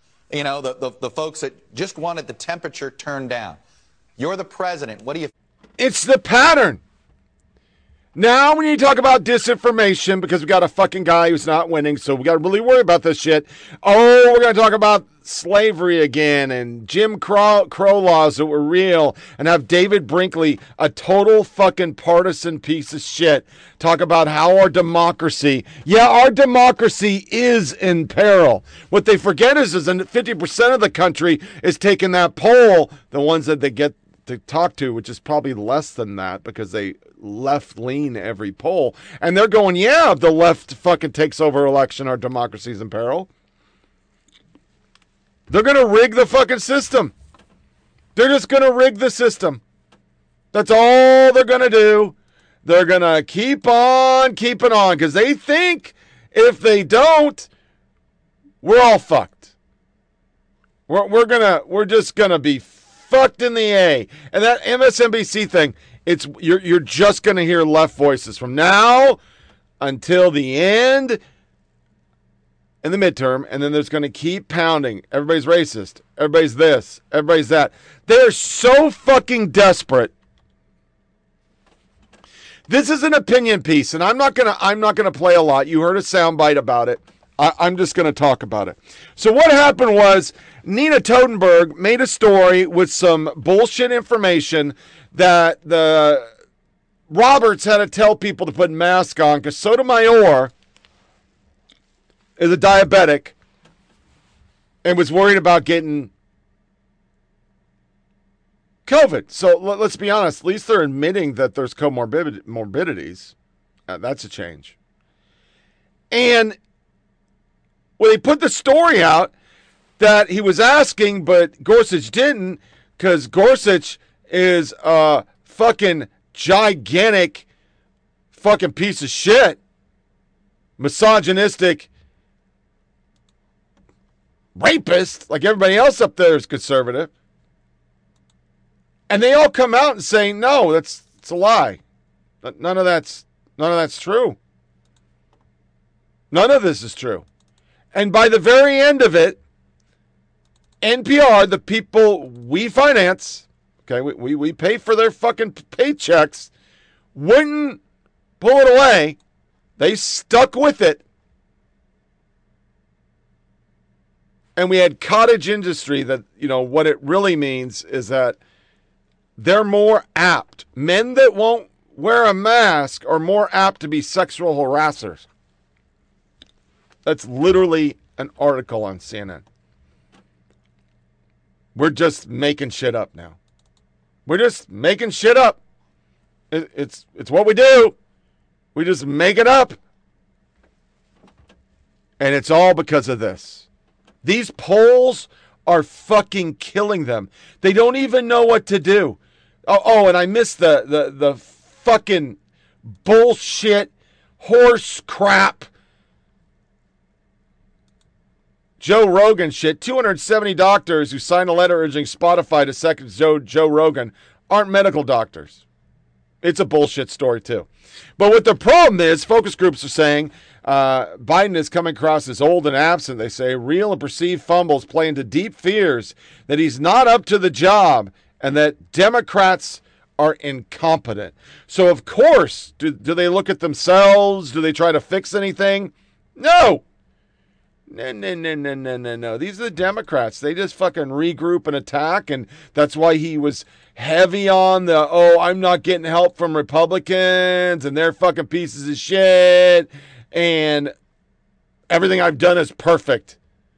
He was told to say that everything is peachy motherfucking keen. Everything's great.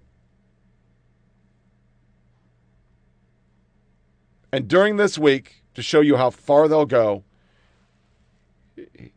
here's the FBI. We do believe from our engagement with this subject that he was singularly focused on one issue, and it was not specifically related to the Jewish community, but we're continuing to work to find motive, and we will continue on that path. In terms of the resolution of the incident, the hostage taker is deceased. At the end of this, and he was asking to speak with his sister. We do know this is an ongoing hostage situation the White House is monitoring as well. This has been elevated to a federal level. As you watch this thing unfold, what are your biggest concerns? Well, my biggest concern, hearing that it's at a synagogue, is that this is someone who's intent on committing hate crimes and an act of domestic terrorism. And it's not just a random person who wandered into a synagogue. Now, we don't know that for certain, but we have seen an incredible rise in rhetoric that is anti-Semitic being trafficked all around the country. And in the case of Michigan, that is why I established the first hate crimes and domestic terrorism unit anywhere in the state, one of the first in the country, because we were seeing an exponential rise in hate crimes and an exponential rise in the formation and the membership of these extremist organizations, many of which are white supremacy organizations. And this is why conservatives are so angry. When the FBI sounds like the DNC, we got fucking problems. The fucking asshole said fucking Ali Akbar. He was trying to get a bitch out of fucking prison who tried to kill fucking American people. But those are veterans. Fuck those motherfuckers. Democrats don't care about them. Media don't care about them. Fuck all them motherfuckers. Fuck them. AP, who also carried we really don't think it's anything bad because we don't really want to talk about Muslims because they vote for Democrats. They were rolling out this. Joe Biden tells AP Healing a Nation became one of her chief roles first lady over the past year, if I could read. Her travels to 35 states included visits with wildfire victims, those affected by deadly tornadoes, and victims of deadly Christmas parade crash. Because once again, it's just a motherfucking car going on by itself. It wasn't the black supremacist in there. I would want to know that my president and first lady cared about me, Biden said. I think that's an important part of what I do. I mean, just helping people through tough times. Christine Pascha, it wasn't a car accident. It was a mass fucking murder. They're still renting it. But to show you that even the AP is wokeified, they did a story on this. A closer look at the case of Antifa Sadah, jailed in Texas. For your information, the terrorist is trying to free a horrible anti-Semite. Siddiqui tried to fire her lawyer because of their Jewish background. Siddiqui later demanded that jurors in her trial be DNA tested to prove they weren't Jewish. Jewish, which is kind of like Jewish. She's a true believer. A piece of shit. And they tried to cover it up. American Pravda, as that is again, did your office neighbors from Hamas help you with this headline? The hostage taker demanded the release of an Al-Qaeda associate Afike Siddiqui. During her trial, she wanted to fucking get rid of the Jews. But no, we don't cover that shit. Why would we? They were all over Twitter. Prediction, right wingers will use the synagogue hostage situation to vilify Muslims because of the attacker while never actually standing up for Jews. Okay, yeah, that's what's happening. And this was my favorite. A man with an English accent holds rabbi and congregant hostages at Texas synagogue. English accent. English. Because we're not going to say Muslim. But we're not going to say that. We will not fucking say it. We can't say it. It would be bad for the home team. We've been on the side of fucking extremists since day one. We love them.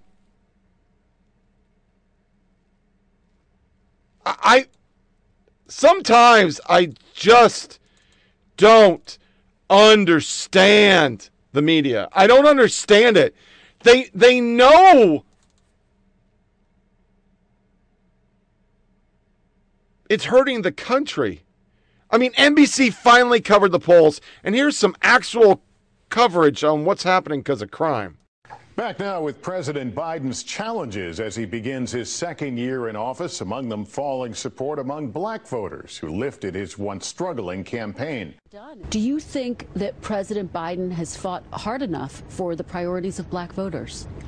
I do not. Bradley praises the president's handling of COVID, but not the economy. When you go to the grocery stores, you find things 3 and 4 times higher than it used to be, but our paychecks are not 3 and 4 times higher. Langston Brooks is also worried about soaring prices. What grade would you give President Biden? I'm going to say a B- as of right now. It's not just in South Carolina. Our NBC News poll shows black support for President Biden has dropped 19 points since April. Now it's down to 64%. What do you say to these black voters who say that you do not have their backs as you promised on the campaign trail? I've had their back my entire career. We have a follow-up on the story that we showed you yesterday. Remember this unbelievable video of train tracks in Los Angeles littered with open packages.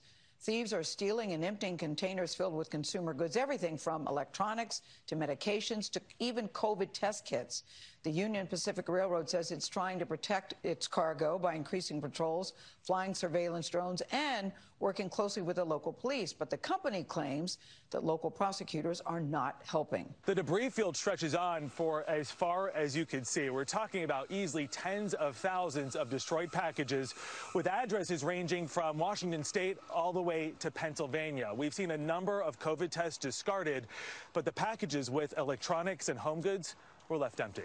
This is just unheard of. On Friday, Union Pacific spokeswoman Lupe Valdez said from October 2020 to 2021, there was an increase of more than 350% in thefts. In a letter to the district attorney's office in December, the company blamed the no cash bail policy in part for the frequency of the thefts. The district attorney's office said they make their charging decisions based on evidence or lack of, and they hope to address the issue with the... All right, they are still clearing the tracks after a train derailment in Los Angeles over the weekend. No one was hurt when 17 cars went off the tracks. An investigation is underway into the cause. It happened in the same area of downtown LA where thieves have been raiding cargo containers on Union Pacific train tracks. Look at these images. Yeah. This is in downtown Los Angeles. Photojournalist John Schreiber of our LA stations, KCBS TV and KCAL, was first to report this story last week. He found a seemingly never-ending sea of shredded cardboard boxes and merchandise. Wow. Unbelievable, littering the tracks. Yeah. So cargo trains stop in the area, and when they stop, that makes them vulnerable to these attacks. Union Pacific says it has increased security measures, and its agents have made hundreds of arrests, but it needs more help from the Los Angeles district. Yeah, I was going to say. That's pretty disgusting. You know, David Brooks did a thing in the paper, New York Times, about America's falling apart at the seams last week. I look at stuff like that, and I think that's another example of how we have just totally lost control in many aspects of our lives. And the idea that people also even were just getting on the trains while they were still moving, they were saying, no matter what, to know that they'd be there to do it. To your point, And Gail, think about this. gone. Those packages, there's somebody's medication. Yes. There's somebody's EpiPen. Those masks that people are waiting for. Tests that people are waiting for. LA's got to get on this. It's not Union Pacific's problem. A new twist in what was already a shocking regular occurrence. A Union Pacific train derailed in Los Angeles on Saturday, and it happened in the same area where thieves for months have been ransacking cargo trains to steal UPS and Amazon packages. You can see them discarded all over the tracks there. Authorities don't know yet what caused the accident. Well, there is no end in sight to the nation's pandemic-fueled supply chain issues, and now it's taking an ugly turn along railroad tracks in downtown Los Angeles. Cargo theft is just the latest of a long list of problems that are affecting shipping and causing shortages that consumers have been dealing with for a long time.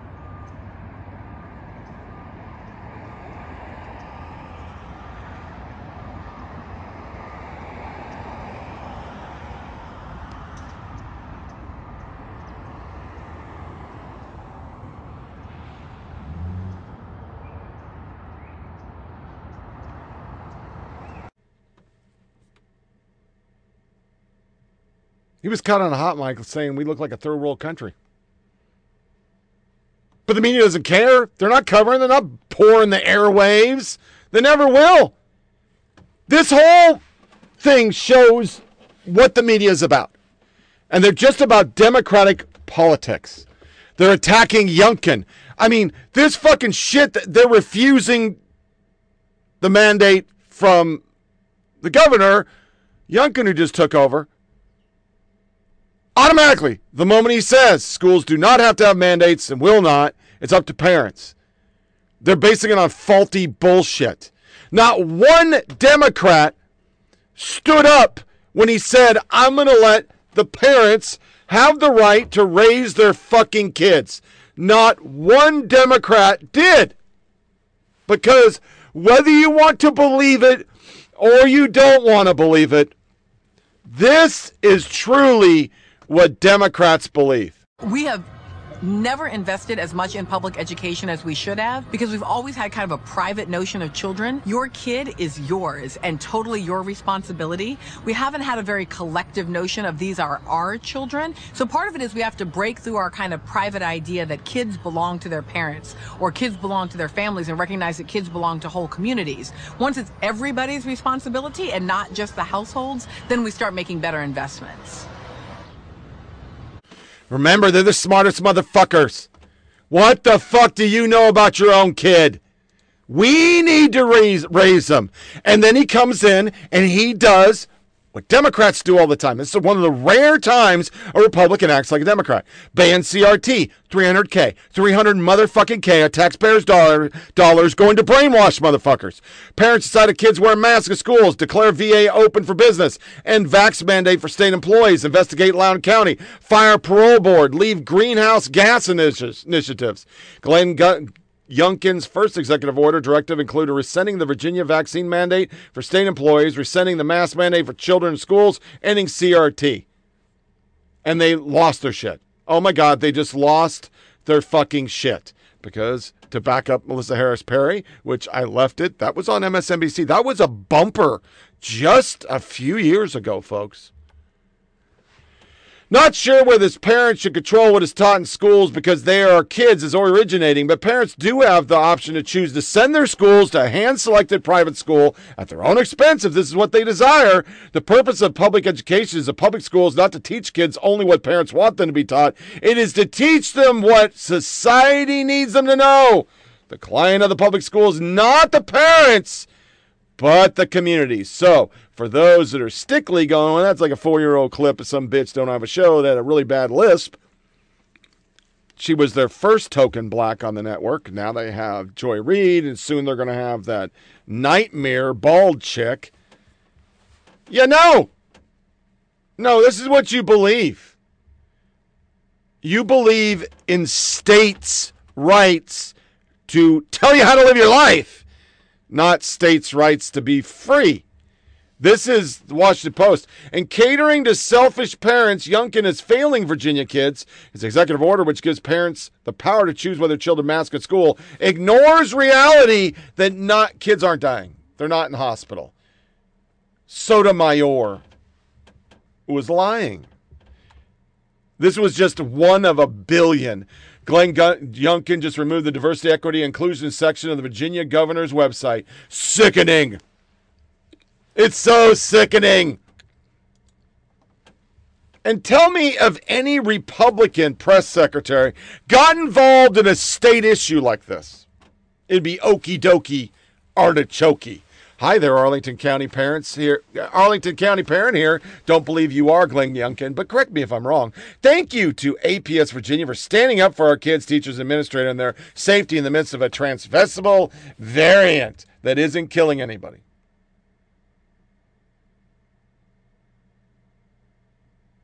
You're the press secretary. Shut the fuck up, you little gnome. They're going after DeSantis so hard. This is the new pivot. The pivot is now kill them motherfuckers. Kill them any way we can.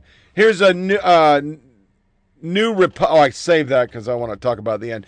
New Republic. There's a long history of non-citizens voting in America. Even the Confederacy embraced it. These motherfuckers are some Civil War sycophants. Biden. Scorecard totally, 26 in Delaware, 13 in David, only 10 in the White House, 2 on foreign trips, and 1 in Nantucket with a billionaire. The press poll isn't covering that because they used to cover Donald Trump's fucking golf trips like it was fucking nirvana. It was mana for their soul.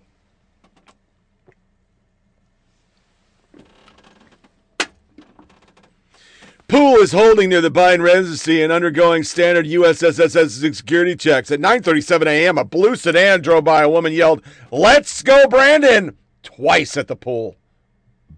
People's responses. Did everyone survive this terrifying, horrific incident?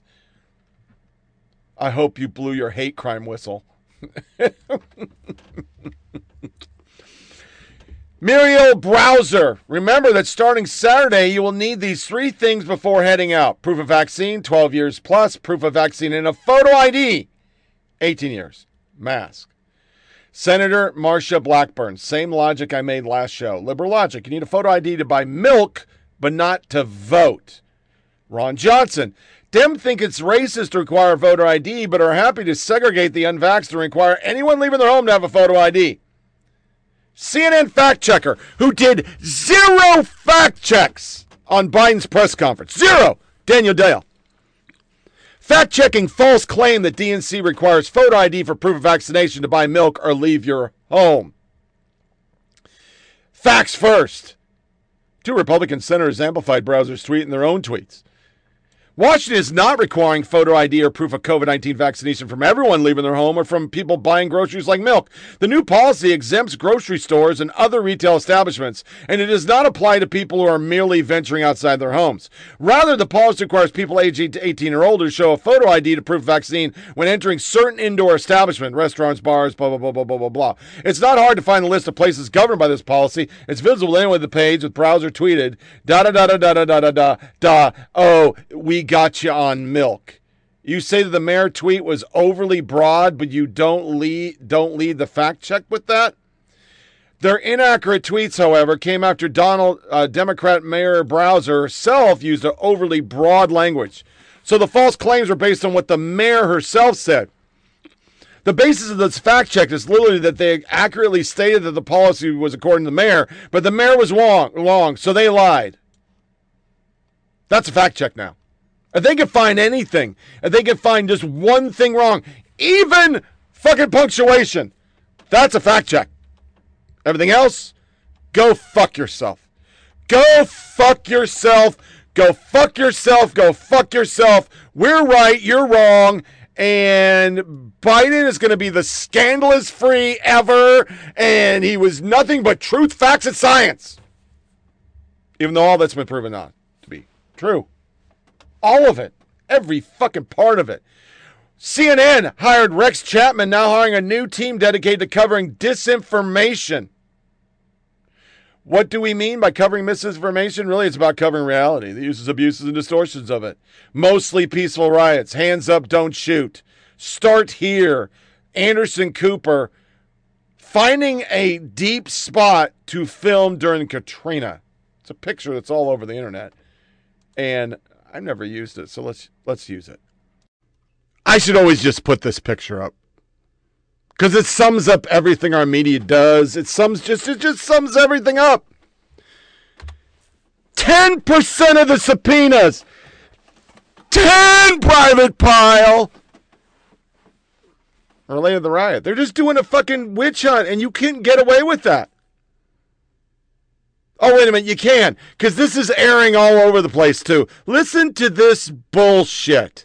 For there is always light, if only we're brave enough to see it, if only we're brave enough to be it. If only we're brave enough to live through two of the most difficult years many of us can remember. Brave enough to pull ourselves up again and again. America is the home of the brave. It's why we keep getting up, no matter how many times we get knocked down. Like with our economy. It isn't all the way back, but it's getting stronger. We may be entering year 3 of a pandemic none of us wanted or expected, but we're moving. I was the first person to get the vaccine in the whole country. And now, how many people are vaccinated? Over 200 million, right? That's what keeps me going, that I can feel the change. Restaurants have opened their doors. Shops and businesses are buzzing again all over the country. More jobs were created in 2021 than in any year in the last 80 years. We are stronger than we were a year ago today. We're bringing on new drivers. We're expanding. The fear that was there, it's going away. Business is booming. It's exciting times for the auto industry. Rebuilding our bridges, our roads, our transit systems, and the jobs. That's what this administration has been doing. From our toughest times, America has always built a brighter future. Yes, we are brave enough to see the light and be the light we need to rebuild this country. We are strong, we are courageous, we are resilient. We are America, land of the brave. I've long said it's never been a good bet to bet against America. And that's more true today than ever. I've never been more optimistic about America's future. There's nothing beyond our capacity if we do it together. Papanyang. They couldn't. Pravda. The old USSR would be so proud of that. But it ties in. Let's go back in the time machine. And this is what the media said 1 year ago. And another thing, I thought in the inaugural address, the beginning had a little bit of soaring rhetoric, a teeny bit at the end. In the middle, it sounded almost like a homily to me. A breaking down of all this big language into very simple, colloquial terms. I'm just talking to you. I'm in this vaunted position, but like a priest explaining something from the Bible or something, I'm breaking it down for you so we can all have a common language and a common understanding. That informality is also going to be one of the things that I think President Biden will attempt to bring to the presidency, which may or may not be boring, but it will certainly be a Vega, unity, the theme of the day, the theme of this inaugural ceremony, the theme of Joe Biden's presidential campaign, clearly going to be the early theme of his presidency. He said, my whole soul is in this, bringing America together. George, this was an inaugural speech aimed at uniting the country, but so much of this was speaking directly to Donald Trump supporters or those who may be doubting Joe Biden's legitimacy. He said, we won this. This is democracy. You are seeing it in action. It's not about a candidate. Democracy has prevailed. But he also used this moment to attempt to reclaim truth. We just saw an outgoing president who, by counts, issued more than 33 some odd thousand assaults on the truth, mistruths, and this was about taking truth and reclaiming facts, George. Mark Uppergrove, presidential historian, this was, we must not be enemies, we must not make friends of our enemies, as John Carl was just talking about. Echoes of Abe Lincoln right there. Echoes Lincoln on the eve of Civil War in 1861, the worst domestic crisis that we have ever faced as a nation. We, of course, faced one 2 weeks ago, George. But I think what President Biden said at the top of his speech most resonated with me, which is this is democracy's day. Democracy has prevailed. Despite what we saw from President Trump, his trying to sabotage this election, calling on on insurrectionists to seize the Capitol, to try to overturn the result, to try to overthrow our country. Democracy triumphed. This today was a triumph of democracy. And watching this moment, today's inauguration felt more like a church service, right? I mean, and we see there that, like after a good sermon, the congregation doesn't want to go home, right? People are still hugging, shaking hands. And I thought from Joe Biden today, certainly he was commander-in-chief, but he was also papa-in-chief. He gave a speech to comfort the nation. He said, in part, to those who did not vote for me, if you still disagree, so be it. Disagreement must not lead to disunion. So it was a unifying speech. And, George, if you think about it, it's a 4.5-hour drive from Scranton, Pennsylvania, where Biden's from, to the White House in Washington. It took Joe Biden 78 years from the shy side of blue collar to become the most powerful person on earth. That remains only possible in America. To watch Joe Biden today, it was such a stark reminder of how, as a country, we do seek out whatever we think we were missing, you know, whatever it is we thought we were missing in the previous president. He is the better angel president. Joe Biden believes he's eternally optimistic. He's not cynical. The guy's been in Washington so long, you would think, you know, some of us are here too long and you become cynical. He's never cynical. He still thinks the better angels exist, and it was just such an important moment. Joe Biden is a forgiver, and it's going to frustrate some Democrats at times, because I think he is going to want to figure out a way to put his arm around some of these folks in a way, even frankly when they don't deserve it, even when they haven't done enough to at a minimum apologize for what they did. The better angel president. Yeah. You want to believe that. Hey, by the way, Millie tested positive for COVID, because this ties all in. I mean, these are the good people. Crystal Knock, Nazi references, you know, General, the guy they got.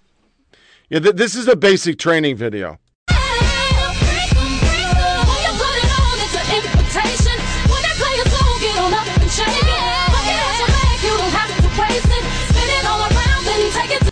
Yeah, that's basic training. Those are basic training beds. Yeah. So, let's do a quick woke. I got some time. We're going to do a woke. Yeah, good shit. Turn it up, turn it on. Rock it like we bad to the bone. Get on the floor, running loose. Gotta put these two left feet to use. If you need education in the party scene, if you think you can dance with me, this ain't no joke. Turn up, let's get woke.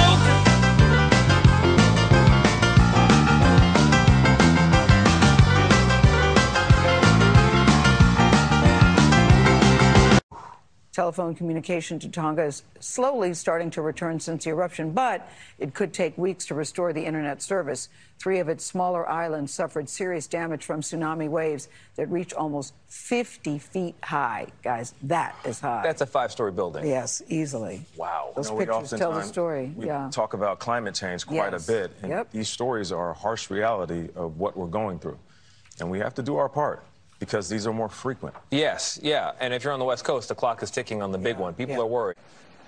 You know, I think at the very minimum, it would be warning signs and banners that would be issued on particular episodes or on shows in particular that were kind of repeated offenders of that, of that infringement on that policy. It would be directing people to credible sources like the CDC or WHO on vaccine-related information or other sources of evidence, since there seems to be just a ton of speculation that ends up happening on these shows, and people take it as infallible. People take it as somehow the other side of science, when really there's a ton of consensus here to prove that what that information is actually incorrect. So at the minimum, it would be banners and warnings. Yeah. And Joe Rogan, so significant here because it's the most listened to podcast in the world. Millions of people listen to each episode. Have you heard anything quickly from Spotify? No, we have not. Okay, I have not personally. So we reached out to Spotify. We reached out to Joe Rogan. We've not heard anything. But I want to read to you what Spotify said, the statement they released back in April after Joe Rogan said that he would advise a 21-year-old against getting vaccinated. This is what Spotify said. Spotify prohibits content on the platform which promotes dangerous, false, deceptive, or misleading content about COVID-19 that may cause offline harm and or pose a direct threat to public health. When content that violates this standard is identified, it is removed from the platform. Is that not good enough, or what do you think about that? Well, it's just not being enforced, right? I mean, if we talk about the word prohibit, that would mean it would not be allowed to air. I know that YouTube removed the video version of the podcast, but that podcast is still available on Spotify, and that is a problem because it is clearly a policy that exists but is not being enforced, and we're asking for more. We're asking for actual ownership and enforcement of policies that do cause public health harm and that do spread misinformation. All right, Jessica Malate Rivera, thank you so much for your time. Thanks for having me. Well, President Biden went to Capitol Hill this afternoon for a last-ditch effort to get 2 voting rights bills through Congress. But after the meeting... There's no lengths to the propaganda. Volcanoes, my friend, volcanoes are from climate change because carbon monoxide in CO2 is all fucking getting to the core of the earth or some shit. So Fairfax, and most of you have seen this, but I had to bitch about it because military kid. Are you fucking shitting me with the woke bingo? Making kids do this, identify your privilege. It goes back to everything we say. It's all brainwashing. The ACLU, which is supposed to stand for everybody's civil liberties, and it's so important organization. Curriculum transparency bills just thinly veiled attempts at chilling teachers and students from learning and talking about race and gender in school. No, it's not. No, it's not. If you're a Christian, you're anti-science. Vox this week was pushing, this is how much you eat. 23 chickens. You eat 174 animals per year, 23 chickens, a third of a pig, 1/10 of a cow, 3/4 of a turkey, a small amount of duck, 12 fish, 137 shellfish, mostly shrimp. Going plant-based can have a meaningful impact on animals, your health, and the planet. Telling me how to live my motherfucking life. Your decision to eat less meat can influence those around you, which can ripple out. It can be hard to incorporate more plant-based food in your diet, but we're here to help. Do as we say. Eat fucking lettuce and kale, you fuckhead. And racist grounds. Don't get married on racist grounds. Racist. I had to cover those stories because are you fucking kidding me? You fucking people. So unbeknownst to most of us this week, and I'm not going to do This Is America, this happened. So a couple of points. First of all, court-ordered law enforcement activity that's in the FBI statement, that's FBI talk for search warrant. Secondly, so they're definitely conducting a search. And by the way, the U.S. Attorney's Manual says that if somebody's going to search the home of or the property of a member of Congress where documents could be found that relate to legislative activities, they have to get a sign-off from the Justice Department's public integrity section. So Main Justice would have to have signed off on this. Doesn't mean the Attorney General or the Deputy did, but public integrity does. But secondly, you're right, Chuck, there is a policy, but it's not, I think, what many people say. It's not like there's a buffer zone in front of an election during which you can't conduct any law enforcement activity. What these policies say that have been repeatedly articulated by different attorneys general, they always modify them some or somewhat, say that you can't carry out law enforcement activity in order to influence an election. You can't conduct a search, you can't subpoena somebody in order to affect the election. It doesn't say you can't do something that would have the peripheral or collateral effect of affecting the election. It doesn't mean law enforcement activity has to stop. I think that's what many people think it says, and in fact it's different. So as long as the government isn't doing this in order to affect the election, there's nothing that would violate the policy. How high the bar is it for the public integrity section when it comes to essentially conducting executing a search warrant on a sitting member of Congress? How high is that bar? Well, they would look at it to make sure that the U.S. attorney, that the folks in wherever it's being conducted are aware of the sensitivity about legislative documents because of the Constitution's speech or debate clause, and secondly, to make sure that it's sound. They've got what they need. Remember, you can't get a search warrant unless you can go to a court and show that there's probable cause to believe that if you conduct a search, you're going to find something that could be evidence of a potential crime. But of course, we still don't know what the crime is, who the potential victim is. We know none of that. Here's what I do know. We're less than 2 months from the Democratic primary in Texas. So whatever it is. I know nothing about this story because there's no reporting on it. None. There's a lot of this, though. I read at least 6 op-eds this week. As Vladimir Putin lays the groundwork for an invasion of Ukraine, Republicans in Congress have been laying the groundwork to blame Joe Biden for failing to prevent an attack. But Donald Trump may bear more responsibility for the looming crisis. Just wow. You guys really outdid yourself with this nonsense. Psst, the bigger story is Russia invading Ukraine. Trust me. Daily Beast has gone full Mother Jones. Beyond parody. Did Ron Klain write this? Yeah. Probably did. And to hammer the point, and I didn't want to put it up front, I wanted to keep it here for the back end of this motherfucker. Because of CRT and parents get involved, and now we know the debunked Merit National Teachers, National Board of frickin' Teachers, what was it, a PTA bullshit, was requested by the White House, not given to the White House, to be given to the DOJ. Because remember, that's how they do all this shit. They ferret a story out to the press does it, and then you can get law. Here, they ferreted it to the National School Board, there it is, and they brought the fucking shit up, and then they could get the FBI to start looking at these parents, because they don't want parents fucking being involved. They don't want parents fucking questioning shit. They want you to shut the fuck up. And remember, this is all their fault because they quit teaching because they get too much money from the teachers union. So let teachers still call the ball on whether they're going to go to school or not. And parents got to see homework. They got to see Zoom calls. Look what we've done over the last 2 years. Teachers telling kids to shut the fuck up. Don't tell your parents, blah, blah, blah, blah, blah. Well, now they're involved. So there's a reaction to your overbearing brainwashing of children, and Republicans get elected, and then they fucking drop the hammer. As they should. And now we have all this Melissa Harris Perry bullshit. Kooky columnist, parents must give away their children to achieve equity. In California, it's ever going to achieve true equity, the state must require parents to give away their kids. My solution, making raising your own children illegal, is simple.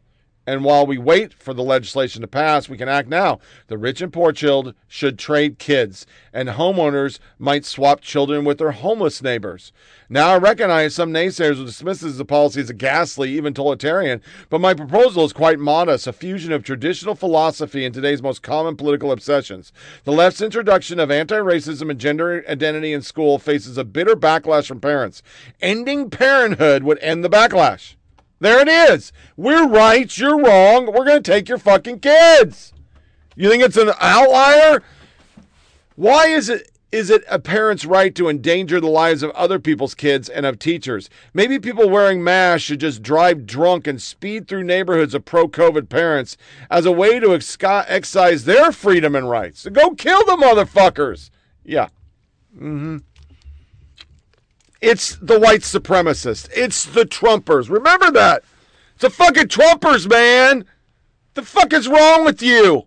Don't be looking at these crazy lefties that think you should give your kids away. Wait a minute. They also think you should kill your kids before you have your kids. It's very confusing. Very confusing. Shouldn't be having a child. Abortion and shit. NBC News president claims we're ferociously defending objectivity. I'm not even going to read it.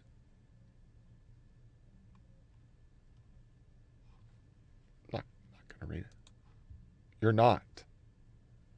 So as the last show, I want to end this show on a moment of Zen, using the military Zen bumper. Here's some sanity and all this crazy.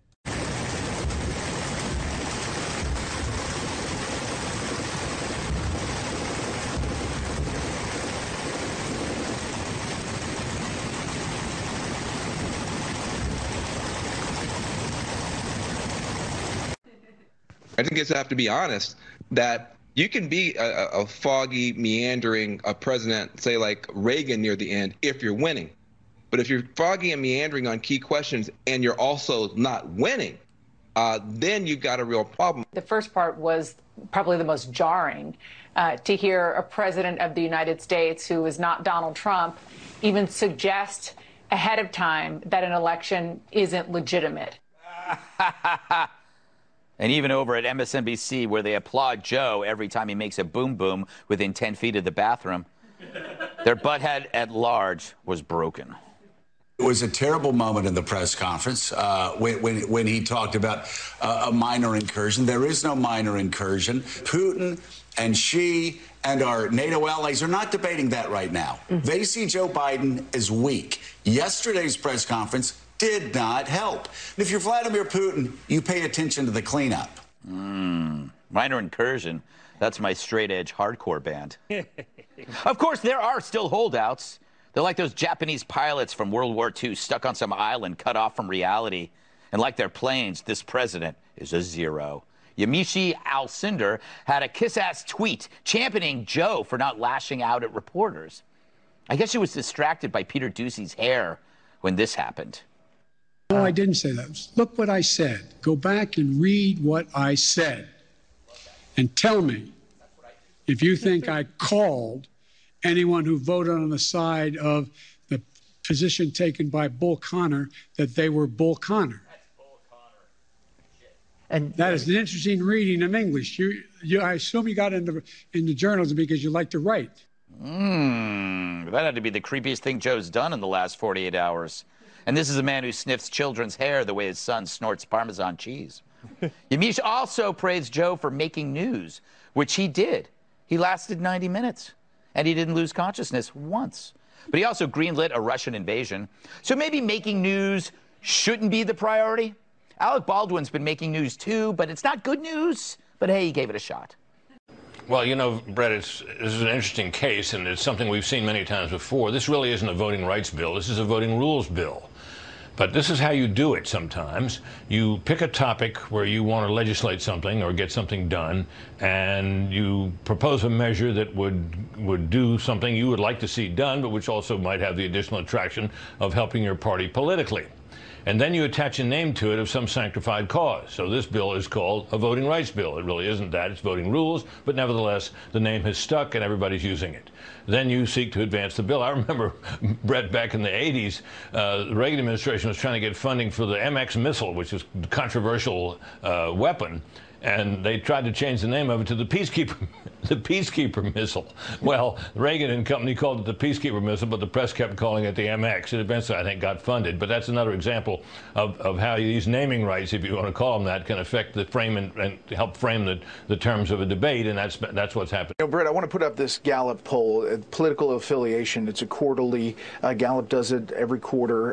And it is a major shift in this particular poll towards Republicans and Democrats going down significantly. Yeah, Democrats went down 7 percentage points in terms of the number of people identifying themselves as Democrats. Republicans went up 7 points. That's a 14-point swing. That is a huge swing in a single year. And I think it's traceable to the fact that the Biden administration has so far not been able to accomplish many of the things that people had come to hope and expect that he would accomplish, you know, the unifying of the country and so on. He's passed some measures, yes, he has, but the left is disappointed in him to some extent because he hasn't done more, and the right was opposed to a lot of these measures to begin with, and of course you had the disastrous pullout from Afghanistan, and you know, these other things that have not done well, and the result is what you might expect. Republicans are up. But it's unusual for Republicans to outnumber Democrats, self-identified Democrats in this country. It seems to set a difficult stage. It was a long time to November, but this for Republicans is something they have to think pretty highly of. Yeah, if they're looking ahead to the midterms, these are the kind of numbers you want to see and hope will last at least until the fall if you're a Republican. Britt, as always, thank you. Thank you, Britt. CNN announced this week they're hiring a team of reporters to cover the misinformation beat. Now, that sounds kind of ominous, and before you get upset and just dismiss it as a new way to lie, which is, of course, what it is, consider the hilarious irony here. The Russia collusion network is now in search of misinformation. And that points out really the deepest truth about CNN is this is a television channel that has no sense of self-awareness whatsoever.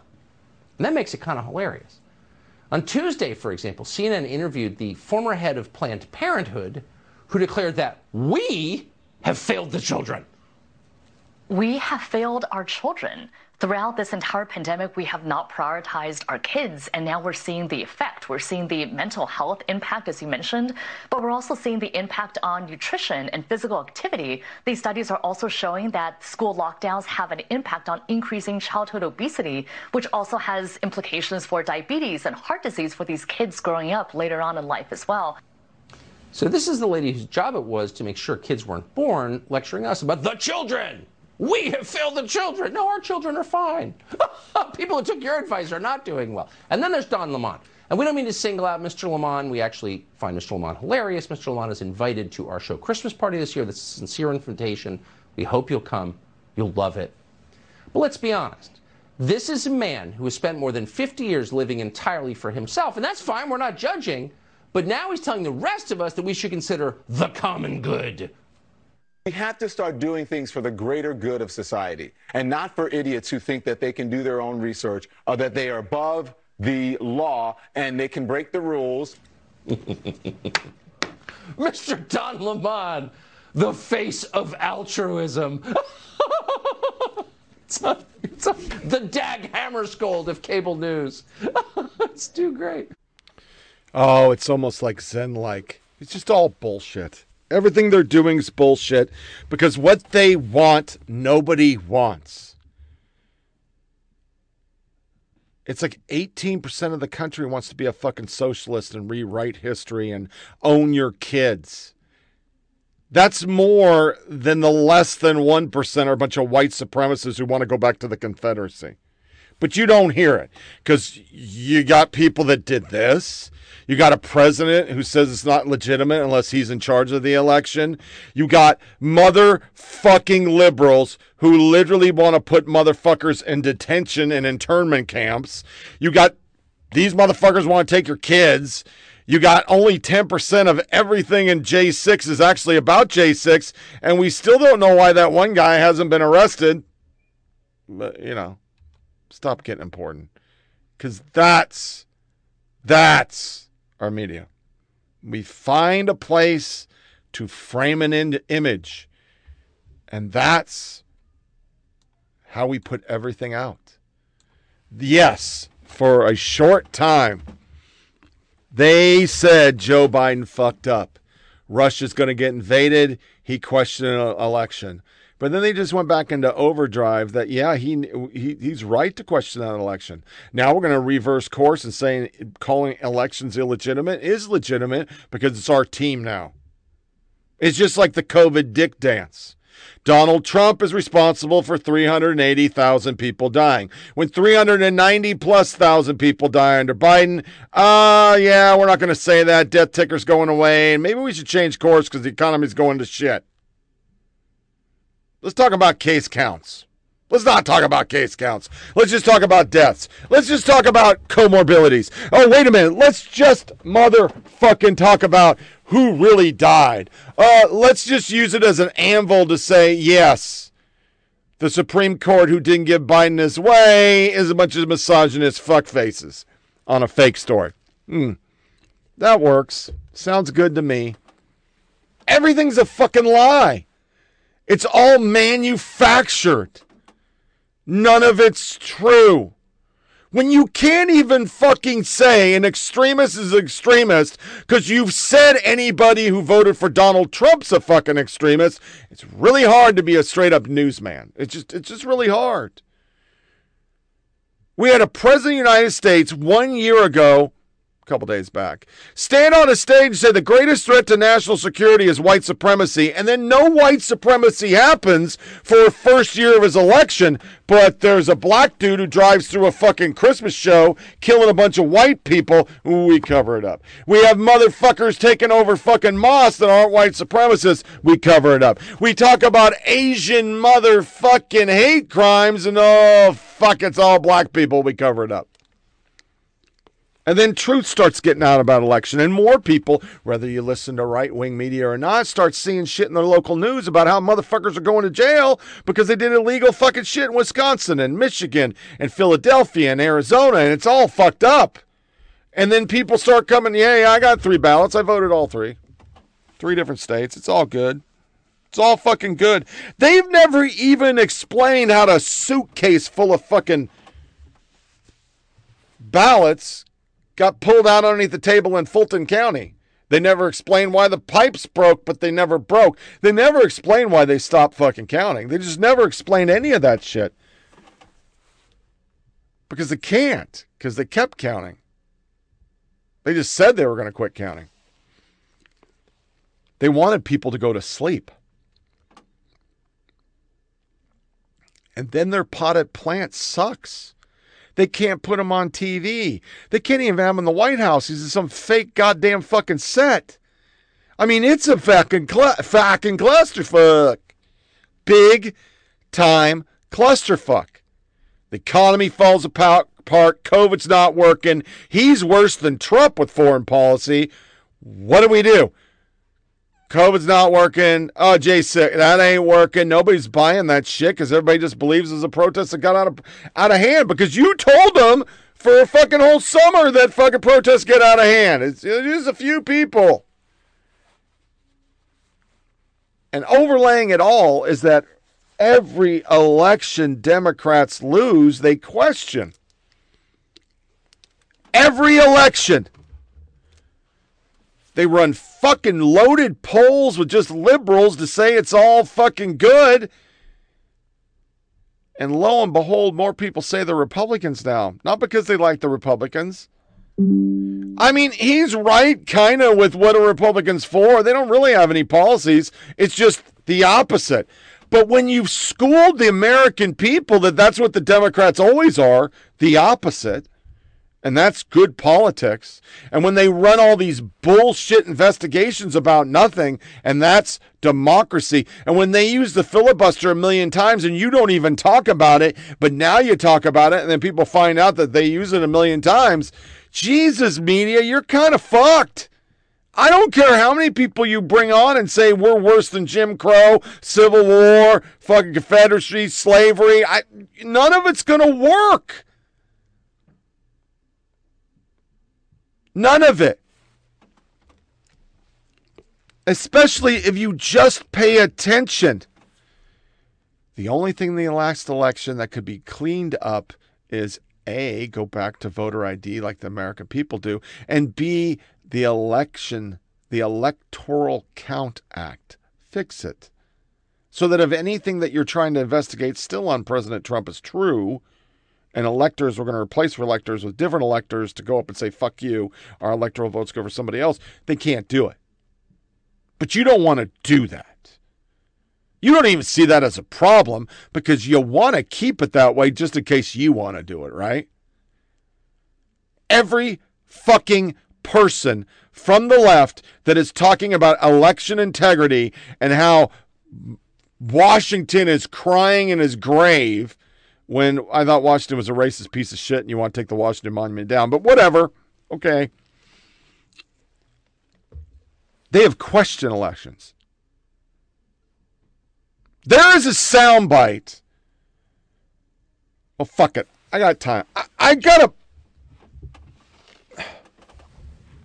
to... What the fuck? See, talking up her agenda with regard to the kids yesterday. My whole mission in Congress is about the children, for the children.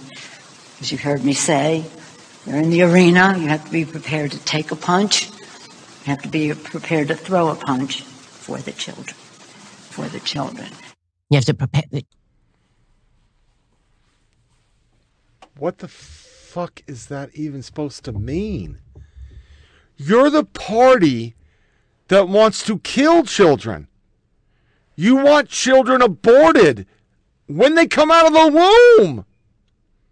And then all you do is side with teachers' unions so the kids can't go back to fucking school. You don't even question you giving them $330 billion and schools say they're not ready. They can't bring it in. It's not safe. By now you should be able to bubble wrap every fucking room, make them... They could be able to go to space in these classrooms with all the money you've thrown at them. And then all you do is indoctrinate them. Everything's indoctrination. There's no gender. White people are racists. There's privileges. Jesus fucking Christ! For the children. For the children. You haven't done anything for your own children. So shut the fuck up. But that could come out. That's our world. That's our media. They will just let them say and do whatever they do, even when it's circular logic, even when it doesn't really fit with what they're really about. No claptrap. But Glenn Youngkin, who did what his mandate stated, he's a piece of shit.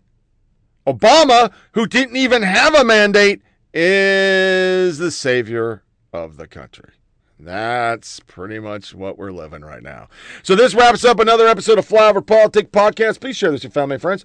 And go to foppodcast.com to see this and every other episode on the Matt O in Oregon provided website. We're going to go with a fourth. I'm going to try to get one in this week. I don't think I'm going to be able to. I'm working 6 days. So probably the 4th is my next off day, 4th of February. Until then, disconnect from all your devices. Don't give the yeah-yeahs. I hope you enjoyed my really poor rap song to my little brother, but I figured I made it for coworkers who don't even talk to me anymore. I might as well make one for my own brother. And I purposely made it so bad that it's embarrassing that's on my SoundCloud account, but I'm just going to leave that shit. Surprisingly, 2 people liked it that weren't my followers, so I don't know if they knew it was a parody. Maybe they didn't. I am not wearing Packer gear because that was embarrassing as fuck last night, but my Ducks and my Packers are both going through rebuilding now, so thank God NASCAR starts on the 6th of February. Thank you, God. I needed it. I think it's 6th or the 5th, 4th, 6th, yeah. And the Coliseum Clash, then we go to the Daytona 500 on the 22nd, and I'll be into NASCAR. And Martin Truex, I don't know, I haven't seen him practice yet, so I don't know if he's going to be any good. But I'm going to enjoy it because it's going to be something to do. It'll be nice to have him back on the weekends, eat some bad food, all that kind of shit. It'll be great. I'll enjoy it. So I would love to say that tomorrow is my crack appointment and that I come back and do a podcast again because I used to love those podcasts. My favorite podcast, afternoon podcast, Fully Awake. Hopped up on the juju. But yeah, I can't. I'm gotta work. So I'll work. I thank you all for listening. Please be safe out there. Stay warm. It's cold as shit where I live. I'm sure it's cold where you are. And tune back in to the next show. I'm hoping this week. If not, see you February 4th. Take care.